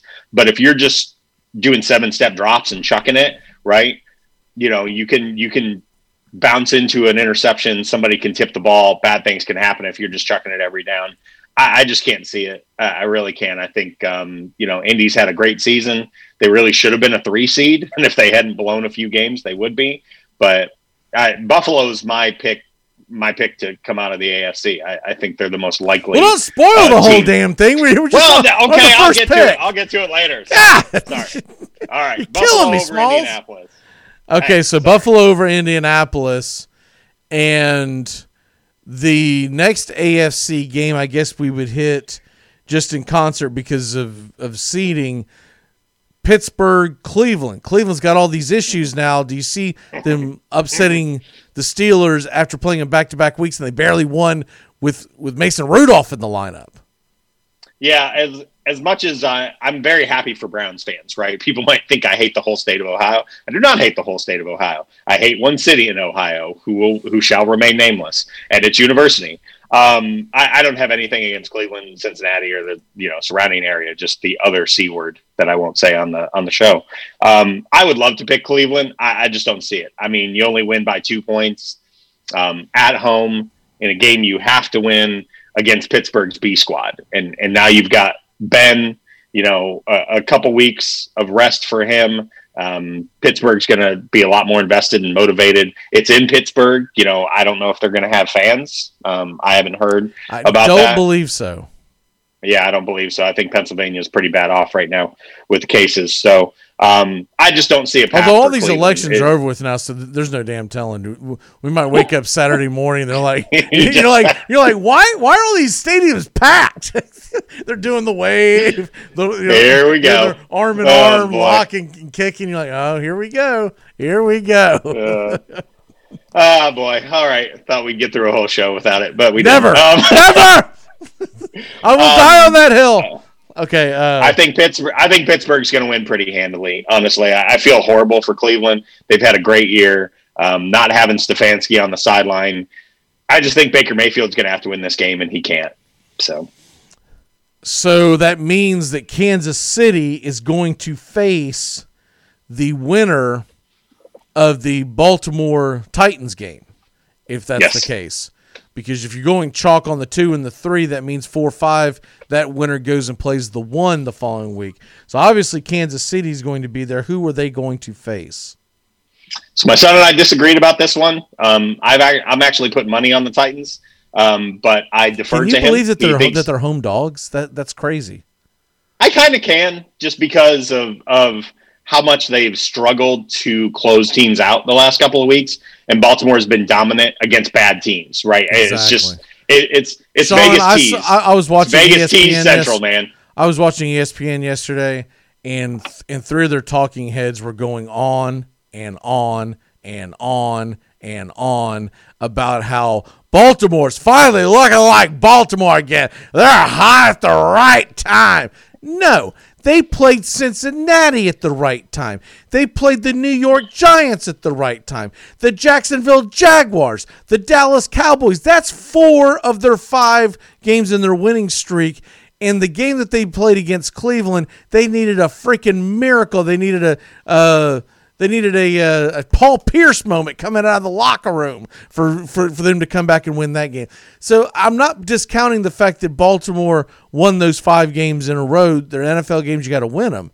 But to sit there and all of a sudden make them out to be the 1976 Pittsburgh Steelers is a totally different thing. I mean, like you're talking about, they played 4 of the teams that they played are going to be drafting in the first hour or so in April. Yep. So true story. I here's what I would say. Since we were talking about lottery dreams earlier, one of my best ones would be, just to get like my own First Take feed, and like strap you to a chair and peel your eyelids back, a Clockwork Orange style, and make you watch First Take if it was Aqib Talib versus Dominique Foxworth. God, you'd love that so much. Anyways, I think the Titans are vastly underrated. Can I get Clay Travis to referee it? I think Tennessee's going to win this game. I deferred to my son. He get that first look like, where the hell am I? What happened? Did I have a stroke? He would look Manchurian candidate for sure. So I'm going to take Baltimore. I'm going to put money personally on the Titans because I think the Titans can not only cover, but I don't see any scenario where this game's a blowout. And I think Baltimore learned its lesson from last year. They're going to have different packages. Tennessee had a very scripted game plan to pack the middle of the field, keep Lamar in the pocket, force him to throw out routes and outside the numbers, which is not his strength. My big concern for Tennessee, and I'm sure Justin will discuss this tomorrow, and we'll discuss it on Friday on the show as well, is just that their defense isn't good this year, as good this year as it was last year. It looks much worse. They can't get pressure with the front 4. So how does Vrabel gadget it up, right? How does he confuse Lamar? I think what he's going to do, to be honest with you, this is one of the reasons why I have Tennessee advancing, is I think he's going to let his his defensive back sit out on islands and say, go man to man, because they don't have that great of a receiving core. Not to mention, it's the simple fact is no matter how good those receivers could or can't be, their quarterback is not very accurate. He's still a running back with a strong arm. He is not a quarterback with great legs like the people try to sell you. So I think that's what's going to happen there.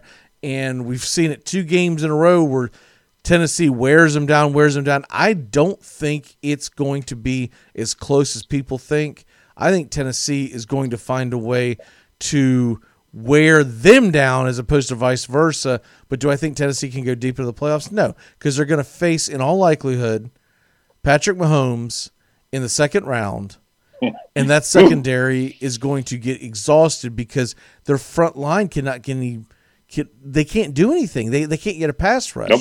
But that's not really a concern when you play Baltimore. When you play Baltimore, their best thing that could happen to Tennessee is somehow, right before the game, 2 or 3 days before the game, and I'm only saying this in asymptomatic situation, that Patrick Mahomes comes down with COVID. That's the only way that, because Right. if anyone else is playing quarterback for the Chiefs, they've got a fighting chance. But Mahomes is just ridiculous. And they're going to have Mahomes like sleeping in a coffin and bubble wrap. They're not going to let him. No one's going to get within, 2 miles of him. DoorDash is going to have to send like some kind of a robot car to send him food, because every meal he eats for the next month is going to be ice cold. I can guarantee it. It's going to be sprayed with sanitizer. Yeah, sanitizer. He's going to be eating cereal bars and shredded wheat and really, really cold oatmeal, because by the time they got it to the room and got it disinfected, it had been 6 hours. It's going to be crazy. He might as well go on a hunger strike, because he'd be better off. Okay, so you got Baltimore, KC, Pittsburgh, Buffalo in the NFC. Where are we going in the first round? Okay, so the first matchup is obviously Chicago and New Orleans. I would love to needle Bears fans and say Chicago, but I'm not going to do it. There's no way.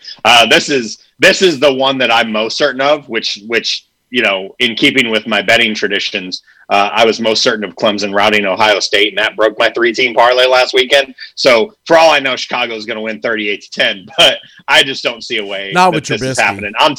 Not with Trubisky. I'm taking New Orleans in a walk. Chicago's defense has kind of been very, very average this year, and I don't think that's been talked about enough. Yeah, they're like 15th or 16th in DVOA. Khalil Mack looks like, he looks a step slow. I don't know if he's hurt. Roquan Smith is a year older. They're not getting pressure with the front four. Those DBs are not as good as people believe they are. They really are not the defense that the Chicago Bears name would have you believe they are. And they're going to give up 35 in this game.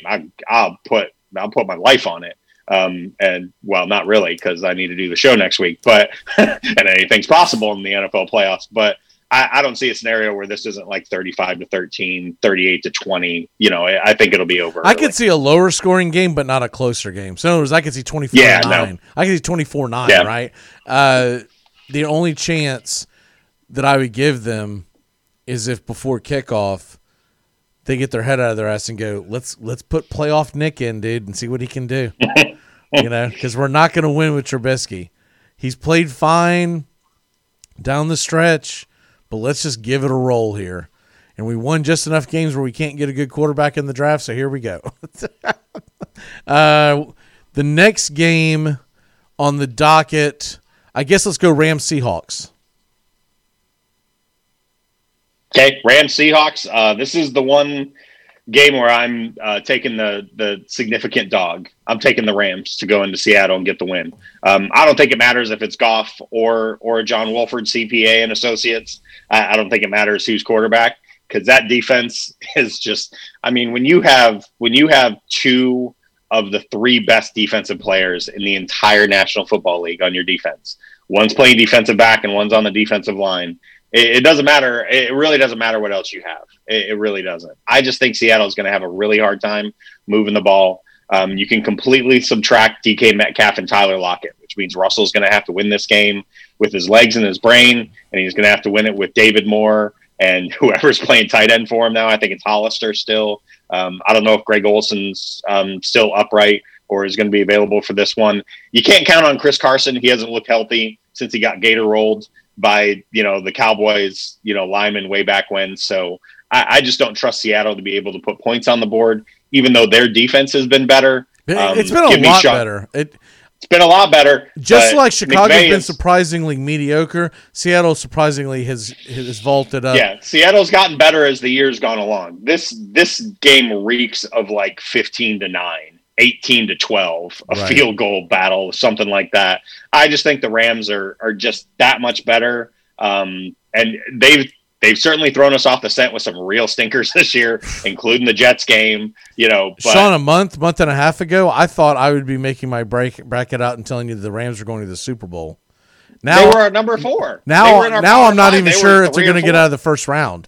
It's like, what the hell? I'm what the hell taking happened? them this week. No, I get it. I think it's I think you definitely take the Rams and the points. I think it's going to be an extremely low scoring game. Of course, we'll finally get the shootout, but I think it's going to be a low scoring game, and it's going to be key to basically I think it's going to be one of those old school games of who does not turn the ball over, right? Right. And I think you got to give the two head coaches pretty much even Steven. I wouldn't say that McVay is a lesser coach than Pete Carroll. I think they're right on. They have different styles and they win. So I don't think the coaching is going to be the issue. It's going to be on-field play. And I've got a funny feeling that if I do pick the Rams to win tomorrow, I think it's going to be because I get more of a sense that a Jalen Ramsey or an Aaron Donald is going to make a dynamic play that changes the game. Most likely a turnover. Okay, so the next game on the docket would be the 4 seed Washington football team hosting the Tampa Bay Buccaneers. Who you got? I've got Tampa Bay. I'm not listening to any of the Washington stuff. And boy, is there a lot of yakety yak back and forth. I mean, you had the Chase Young thing to piggyback off that. Thomas Davis, who's either a linebacker, I don't know if he's a starting linebacker, but he's been around the league, right? He played at Auburn. He was on the Carolina Panthers team that went to the Super Bowl. He was quoted like later on that evening, and it didn't get as much traction, where he was like, man, come on, don't do it. He's like, I've been around a long time. Don't do it. You don't want that smoke.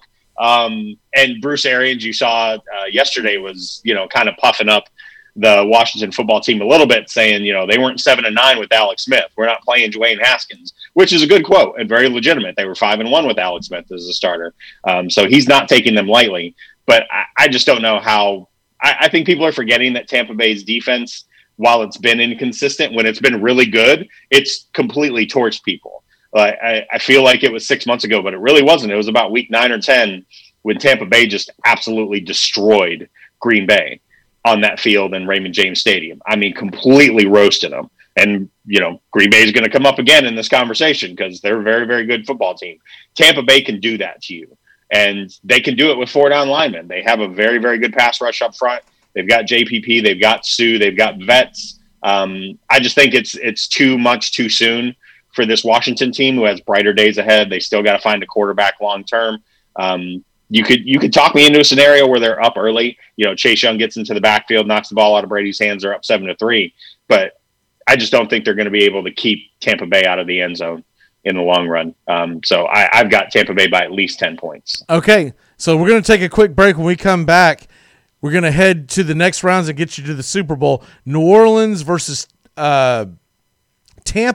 Rams versus Green Bay is how Sean's got it. And then Baltimore, KC, Pittsburgh versus Buffalo. We will reveal Sean's Super Bowl champion on the other side of the break. Keep it locked in here to the Armchair Quarterbacks. We will be back in a flash.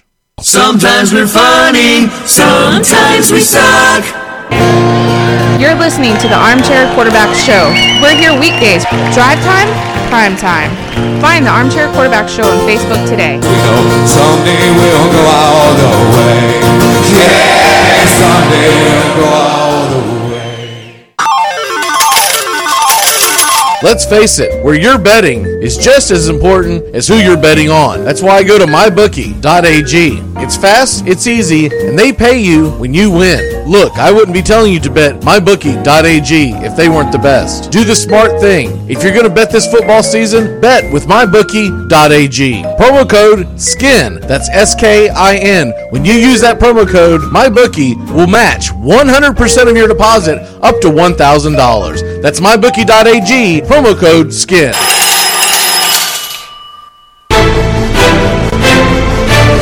ACC football covered like no other here on the Armchair Quarterbacks. Out of the shotgun, 3rd down and about 10.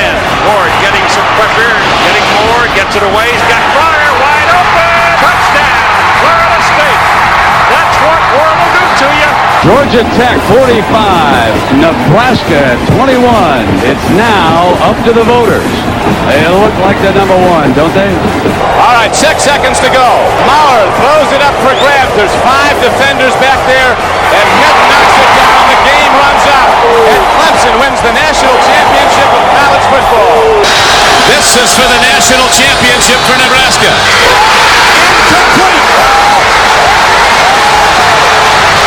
And for Miami, an absolutely miracle year. The dream season as they come back from a bad loss opening day to go to 11 straight wins, and in all probability, when the votes are in, a first ever national championship for the Hurricane. It's supercalifragilisticexpialidocious, even though the... You're listening to the Armchair Quarterbacks on CBS Sports Radio. We're here weekdays, drive time, your first choice for sports talk here on the First Coast.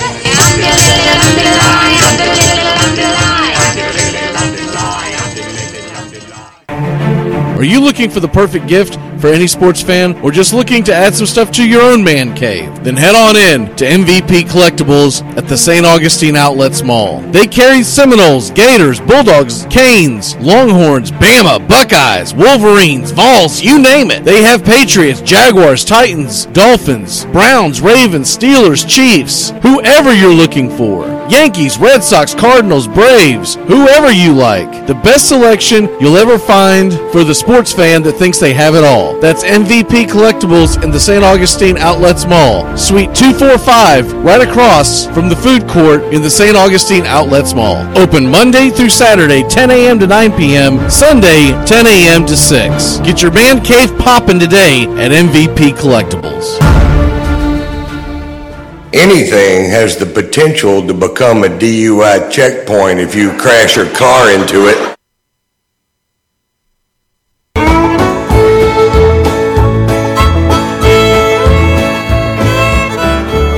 Welcome back here to the Armchair Quarterbacks. Rolling along here on a Wednesday morning here with Sean O'Toole, and get the first round of his playoff bracket looks like this. He'll have Buffalo playing Pittsburgh and Baltimore playing Kansas City in the AFC semifinals. In the NFC, it'll be the Saints hosting the Bucks in an NFC South showdown, and the Packers will host the Rams. And ooh, won't that be cold for those LA boys if that happens? Oh, Nelly! Oh, Nelly! That may motivate the Rams not to play, now that I think about it. Are you nuts? I'm not going out there. and I got to run around and follow Devontae Adams around. Jalen Ramsey going to be I'm good, bro. I'm good. He's gonna go full Ian Snell. I'm cold up here. Know what I'm saying? Yeah, exactly. I gots to get mine. So we go to the next round. We're gonna speed this up a little bit because I do want to get your MLB Hall of Fame ballot and show you mine from yesterday. Get your take on it.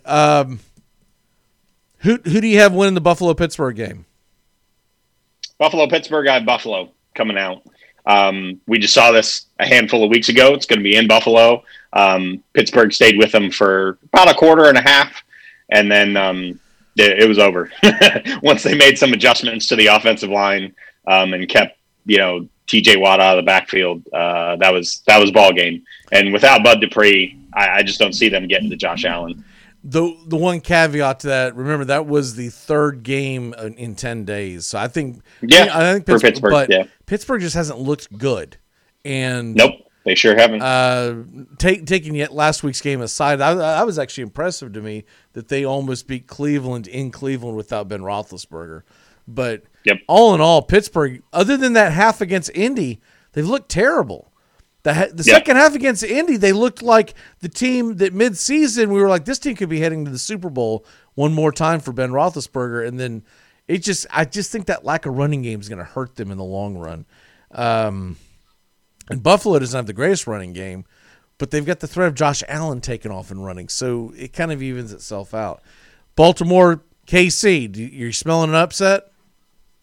Yeah, not so much. I just think that's a game that Baltimore would have to win with turnovers, and Lamar would just have to run for like 350 yards.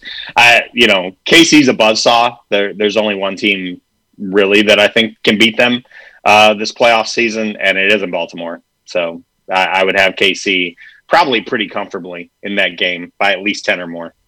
New Orleans versus Tampa, who you got?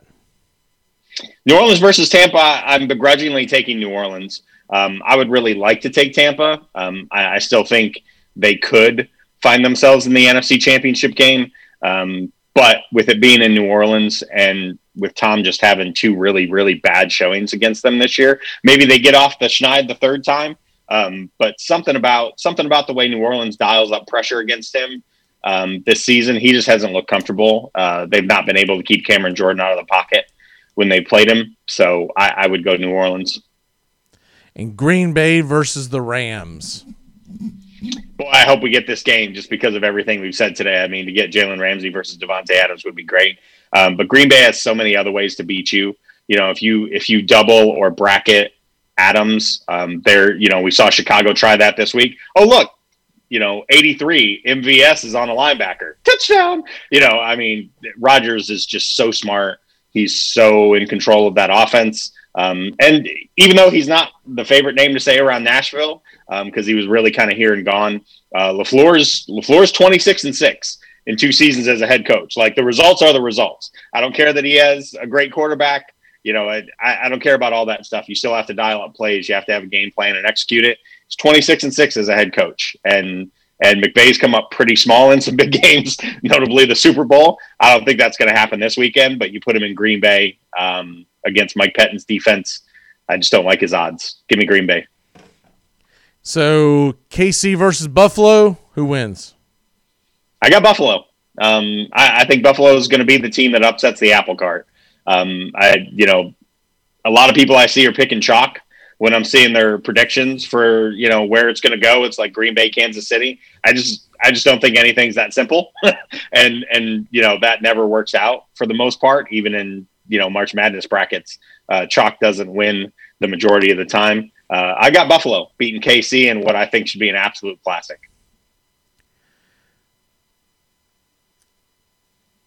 How does Buffalo beat KC? I think the method by which they beat them is to force some turnovers, to get in Mahomes. The blueprint's out there. The Raiders did it in the game earlier this year.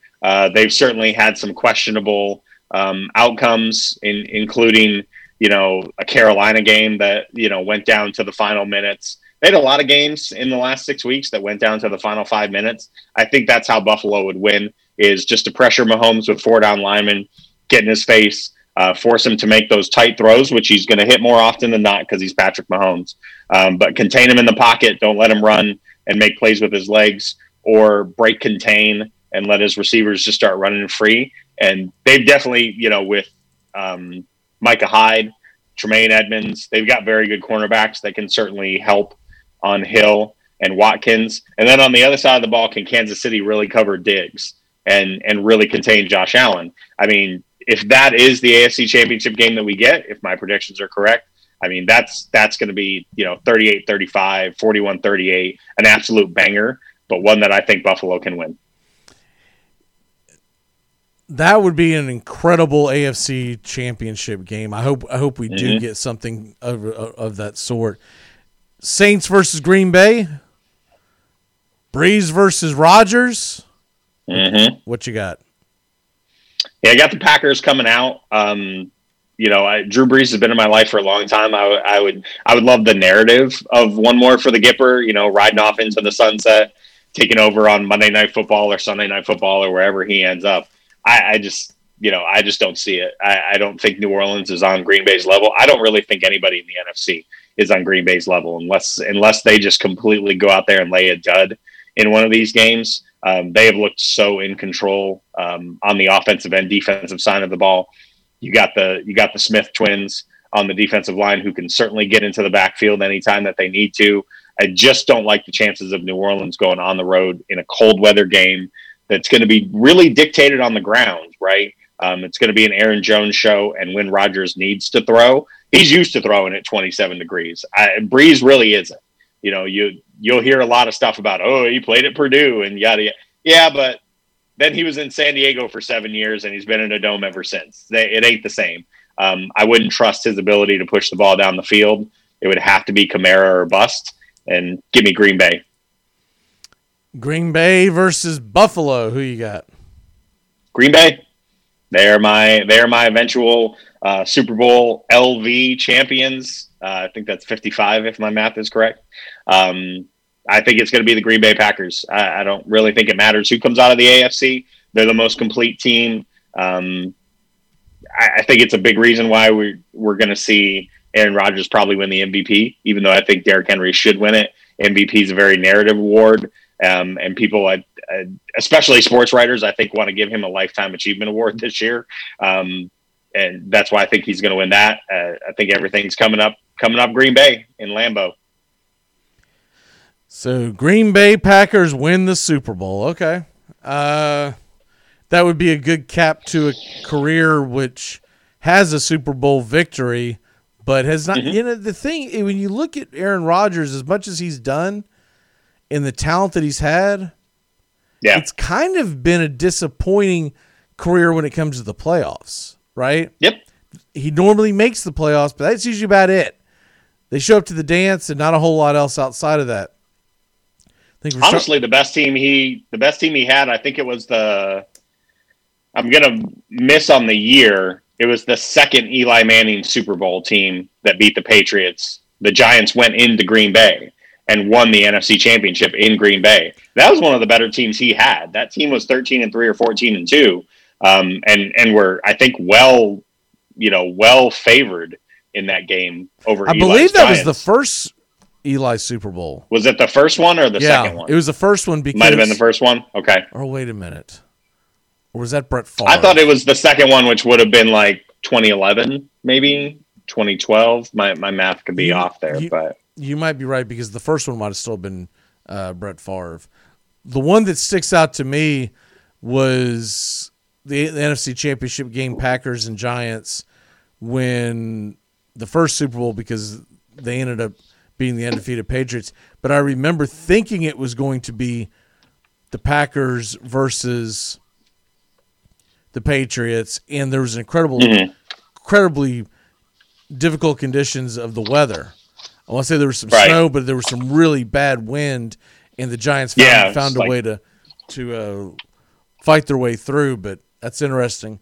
All right, well, we'll go ahead and shift gears from that, head over to the Major League Baseball Hall of Fame vote. I'll give you mine real quick. I've got some of the other more prominent names, their votes, if you're interested in those. Real quick on the one yesterday, Peter Gammons. I always like to look at his because he's pretty well respected. That goes without saying. But I've never really 100% agreed with a lot of his stuff because, okay, he has Bonds and Clemens, Kent, Rowland, Schilling, Sheffield, Vizquel, and Wagner. The one that is on there that I'm like, I cannot put that dude in the Hall of Fame is Scott Rowland. Scott Rowland, to me, is not a Hall of Famer. He was a pretty darn good third baseman. I don't think of Scott Rowland being even elite upper tier in his own league when he was playing. Scott Rowland, he battled so many injuries. He was great defensively, but offensively he was very blah. I can't believe that Rollins not going to make it, but I can't believe that Rollins is even on his list. He's even wasting I think it's one of those deals where you might see someone slip through the cracks this year because it's such a really, really shallow pool this year for the votes. And then people, baseball fans in my life hate it when I say this, but Scott Rowland's a first ballot Hall of Famer in the Hall of Very Good. Which is not that I'm a traditionalist when it comes to the Hall of Fame.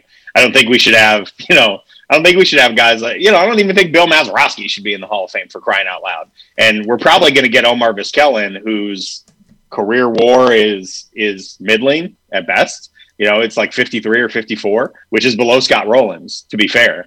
But I think he's going to get put in just because he was this defensive wizard. And that's fine if that's how you want to vote. I don't feel that way about the Hall of Fame. And I agree with you. I don't think Scott Rowland's a Hall of Famer. I got to ask you before I give you my ballot. Dale Murphy's a Hall of Famer before Scott Rowland is. I know that. Exactly. Much. Exactly. He won 2 MVPs. Like, well, what the hell did Scott Rowland do? 2 MVPs. Exactly. I've got to ask you about this before I get to my ballot, or before I forget about it. Since you're as active on social media as I am, did you see the fervor about the sports writer? I don't even know what publication he works for or where he came from, who got his first vote this year and just turned in an empty ballot. Did you see all that? No. I'll have to connect you to it. He got his very first vote this year and just turned in an empty ballot. He said because he didn't feel anybody was worthy of the Hall of Fame on the ballot. And I'm just like, he waited like 20 years. Like, this is a guy in his late 30s. Who is this asshat? Yeah, I'll send it to you. I forgot his name already. It went viral over the weekend in baseball Twitter. You know what? That's a publicity stunt. That's all that is. Oh yeah, no, it absolutely is. It always is when somebody does it. They want the attention. I think I'm actually more mad at him than I am at C. Trent Rosecrans with his stupid, terrible takes on Mariano Rivera's. I mean, I don't know if you saw that, but we talked about it yesterday. Mariano Rivera, he bragged about the fact that he voted for him even though that he is a Trump supporter. I'm like, what the hell has that got to do with? Has nothing to do. Right. Has nothing to do with baseball. Nothing to do with baseball. And this is going to come up again when I give you my ballot because there's nothing to do with baseball. Right. And so he said he couldn't vote for Schilling because of morality. Okay. No, give me a break. And I'm like, okay. And then in that same breath, that's when he said, but I did vote for Rivera, even though he's a Trump supporter. I'm like, what the hell does that got to do with morality? Because he's a Republican and you're evidently a Democrat? I mean, what the hell has that got to do with anything? I'm not voting for A-Rod because he's a Biden supporter. I'm not voting for A-Rod because he's a damn cheater. Okay? I'm gonna put it out there. He's nauseating. Okay? He's, as much as I tried to like A-Rod, he kind of put a fork in all that here recently with some of the just Did you see the ball drop thing with J-Lo? I can't believe Timus and I didn't talk about this yesterday. I got to bring it up to him tomorrow. Did you see this? No, I didn't see it. Please tell me more. I always singing. Enjoy whenever A-Rod's a moron, which is always. She was singing songs, and he was in the. You can't call it a crowd because they had it blocked off for obvious reasons. But he just looked like the biggest simp sitting there, just freaking, nodding along and whatnot. And she tried to sing Steven Tyler, Aerosmith, to him, serenaded. And I fell out laughing because you have to understand something about Timus Wooten. His favorite band in the entire planet is Aerosmith. His least favorite athlete on the entire planet is A-Rod. And she's serenading Aerosmith to A-Rod. And I was like, oh my God. It would only be better if A-Rod had like an Aerosmith t-shirt on, right? So, but it was just, he's just nauseating. But but my point is, you don't pick against. So he did all that, Sean, but he did put steroid users in when he's talking about morality clauses.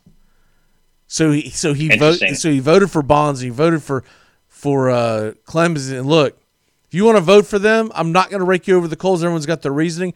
Justin voted for them, but my point is, you can't call morality and then vote for them as well, right? It's got to be one or the other. My short list this year is Andrew Jones, although you could talk me out of him, okay? Because he had 10 years where he was the best center fielder in baseball defensively.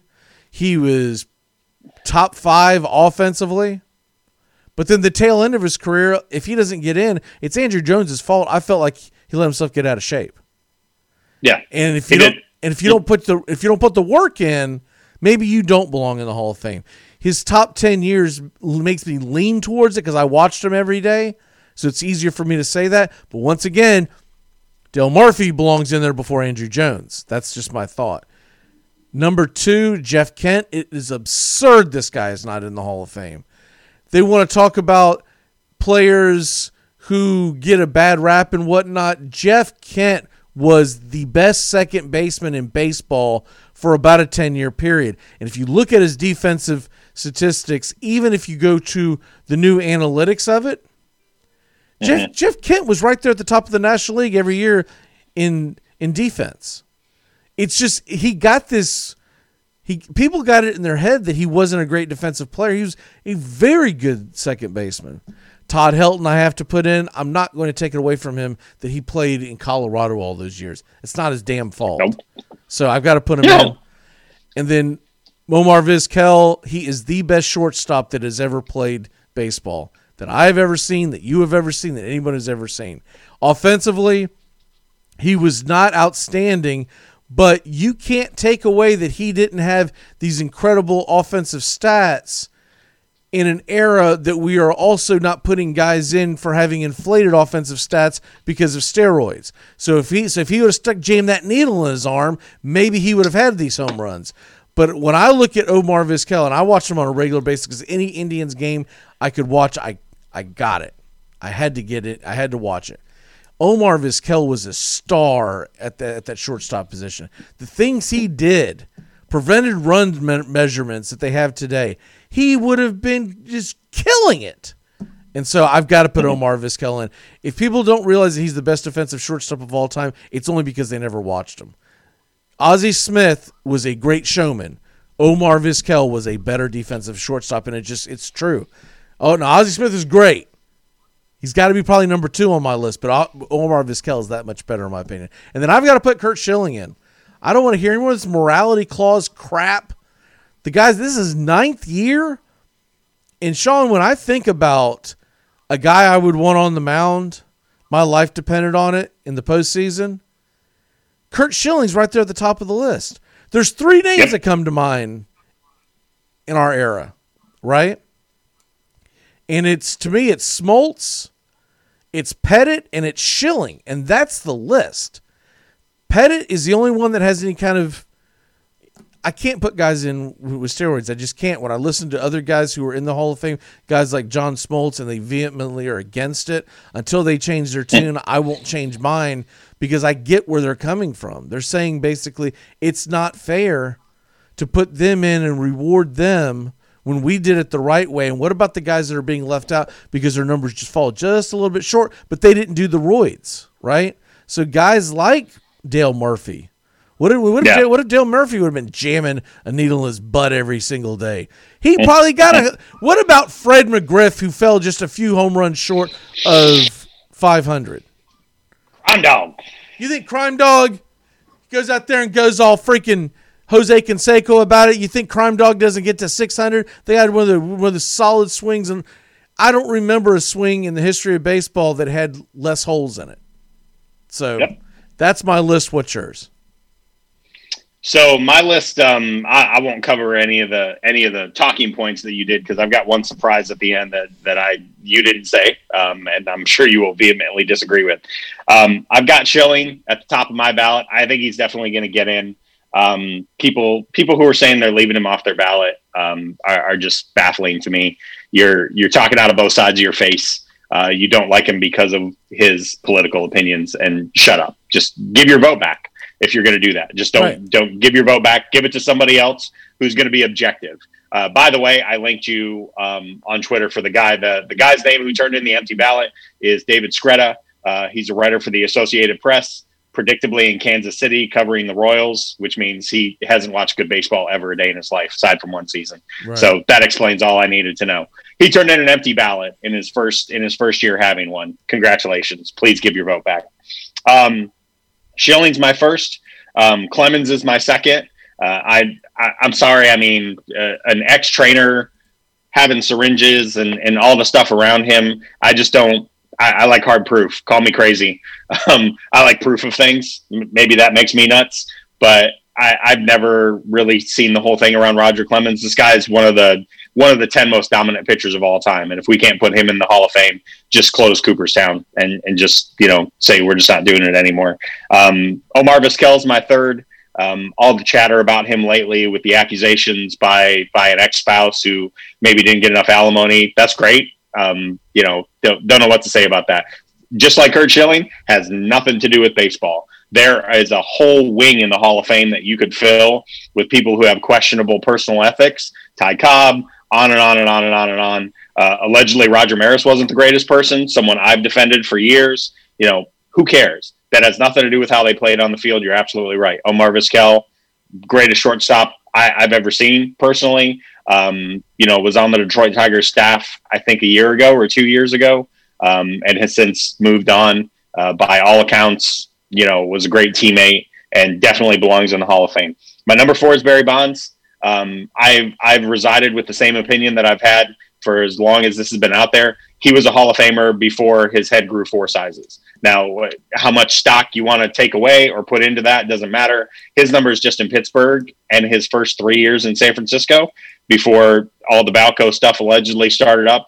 Just if you stop his career right there, he's still in the Hall of Fame. His numbers are every bit as good as Dale Murphy's, who should be in the Hall of Fame, I would argue. So Bonds is always on my ballot every year. I'm not parsing the hairs with the guys who never failed an MLB drug test. He's failed in the court of public opinion. That's great. If we're going to do that, keep everybody out. My 5th, and this is the most surprising one to some people, I just love this guy. And I think he's worthy of the Hall of Fame based on everything he came back from. And I think he's maybe the 3rd greatest at his position of all time, at least for his time period, is Billy Wagner. Billy Wagner is the 5th and final name on my ballot. His ERA plus is 187, which is higher than I think would put him like 15th all time amongst Hall of Fame pitchers. Came back from a terrible ball to the face, smack dab in the middle of his career that would have ended the careers of most guys. Led the National League in saves 5 times, career whip under 1, career ERA under 2.2. Just think he was really, really solid for a very, very long time. 12 seasons as a closer where he finished top 5 in saves, regardless of what your opinion is as a baseball fan on saves and how much they matter. It matters. It's a position that, was created by the natural progress of the league in needing to close games out. And Billy Wagner is my 5th guy. Like I said, I won't rake anyone over the coals. I personally am against the steroid cheaters getting in, but many people are not. I think they eventually will get in. Here's my thing with it. I don't want to see them voted in. Let the Veterans Committee deal with it. And that's sure. There you go. If you get them in a room, guys that played the game, and they're okay with putting them in, not these smucks, because I'm telling you right now, I just took a look at this Davis Scretta guy. Looks like he's 14, okay? Like, what the hell does he know about baseball? I've nothing. He's been watching the Royals. I've got socks who've watched more baseball than he has. So there's too many MLB Hall of Fame voters between way too many between the Scretta and Rosecrans. It's a joke. It's a freaking joke. But they don't seem to hold to high standards on who they're going to give. I don't care about your stupid resume. Make sure the person who's got the vote is a diehard baseball guy and understands baseball, and that is his thing. The Rosecrans thing is a joke, and just because he writes for The Athletic, are you kidding me? What's that been around 3-4 years?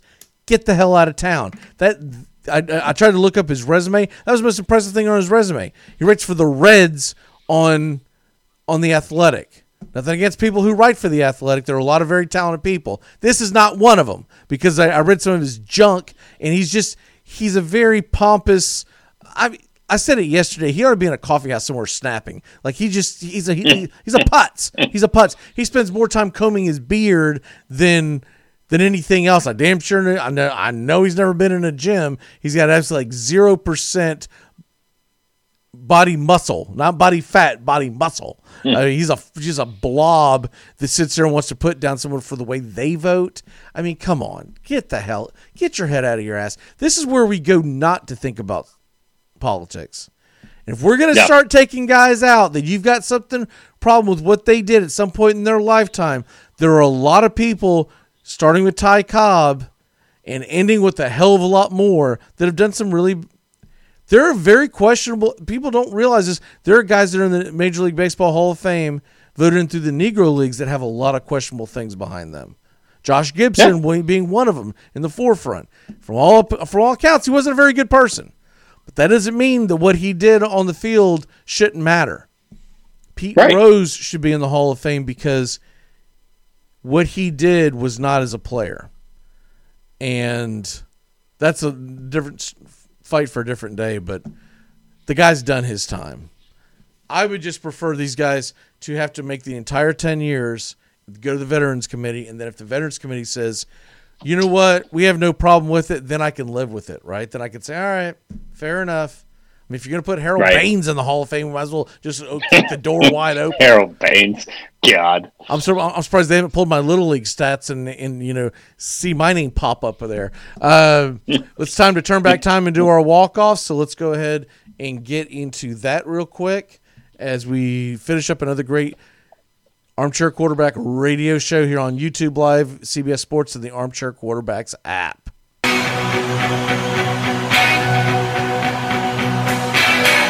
If I could turn back time.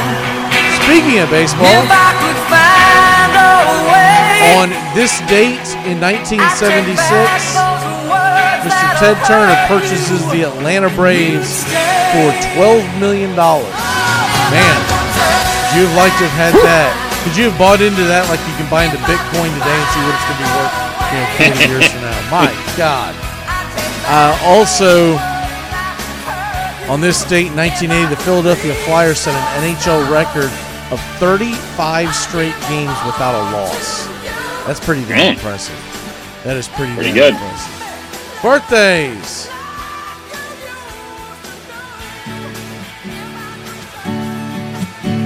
It's your birthday today. What does that mean? I guess Birthdays. We've got man, is that right? This man is 83 years old today. Oh, Mr. Lou Holtz. Ooh. 83 years old. Recovering from COVID. Get better, Lou.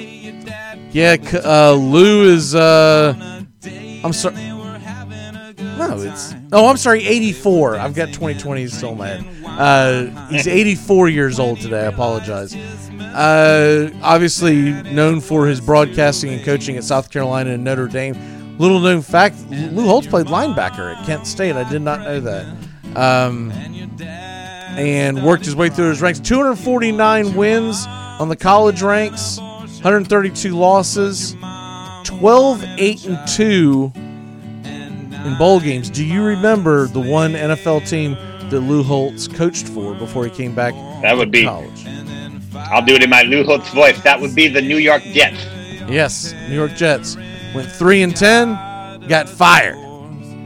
He didn't get the forgiveness that I guess Mr. Adam Gase got. Adam Gase was allowed to suck for years in Miami and then suck for a couple more years in the Jets. I'm assuming he's going to take over the Jaguars next. Sean, what is your walk-off for the day? Since Justin walked off with college basketball, I'm going to do the same. I'm going to say walk off your 16th ranked, my 16th ranked Michigan Wolverines, who are 9-0, 4-0 in the Big Ten, and the most important stretch of their season is in the next 9 to 10 days. Tonight, hosting Minnesota, who's ranked number 16. Michigan's 10 right now, depending on what poll you look at. Hosting Minnesota, who's number 16, their biggest test so far. At Penn State, home for Wisconsin, and then at Minnesota, all between now and next Saturday. Big stretch for Juwan Howard. Love what he's building. Go Blue.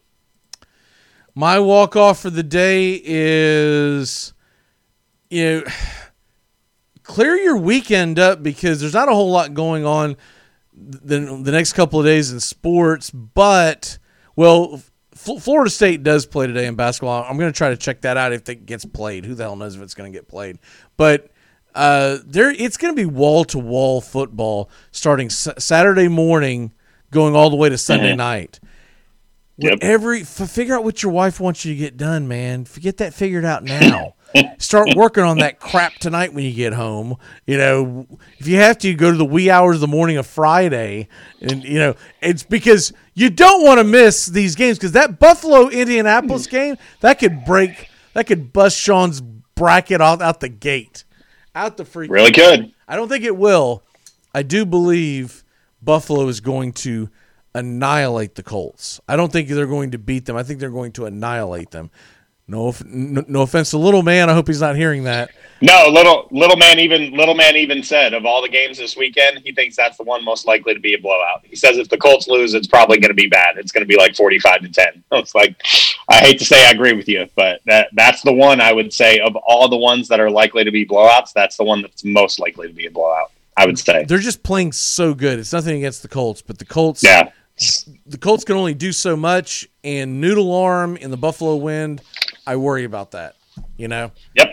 But I that's one of my favorite games of the weekend. That I'm very interested about the Tampa Bay game Saturday night. My least interested one is probably Bears Saints, although I'm going to watch them all. But it should be a fun weekend. Thank you, NFL, for expanding it to so great, 6 games. So great, so great. And we didn't talk about it. But put a pin in it next week. I want to talk about NBA expansion because it's gaining steam. They're talking about adding 2 more teams to offset the financial losses. Like we don't need 18 teams in the playoffs, but 14 is awesome.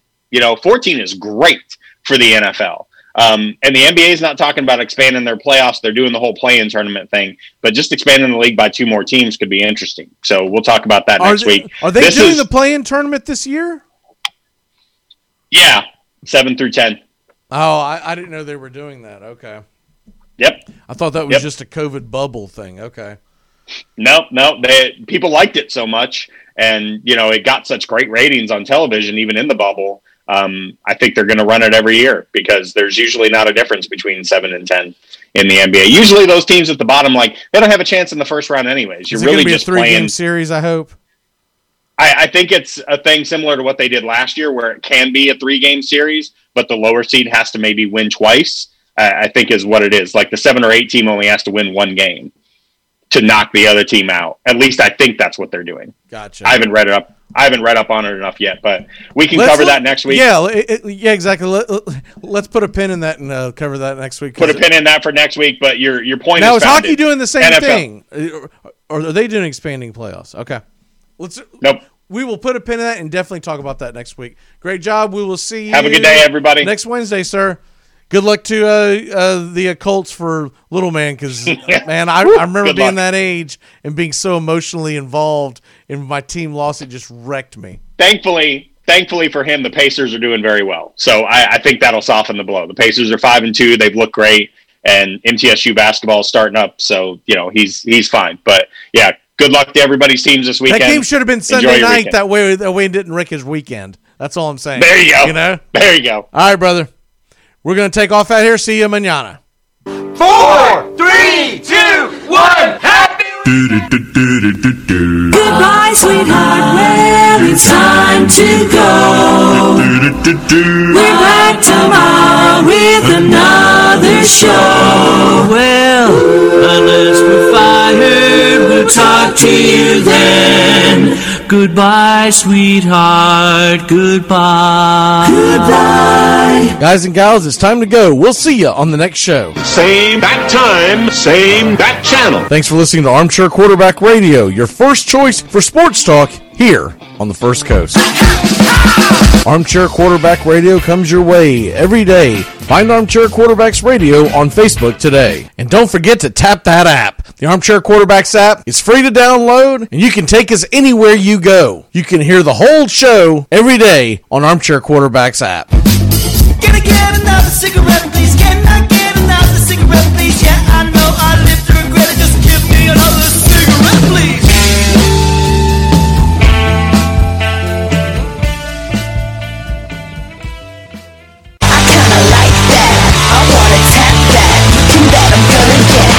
If you haven't downloaded it yet, the Armchair Quarterbacks app is the best app you can tap today. Google Android, Apple iPhone. That's right, download it, tap that app today. You can take the Armchair Quarterbacks app anywhere. Free to download, free to use, and important to have. Download it today. Tap that Armchair Quarterbacks app. The best in Southeast sports talk. Listen live or catch the replay. I kinda like that. I wanna tap that. You can bet I'm gonna get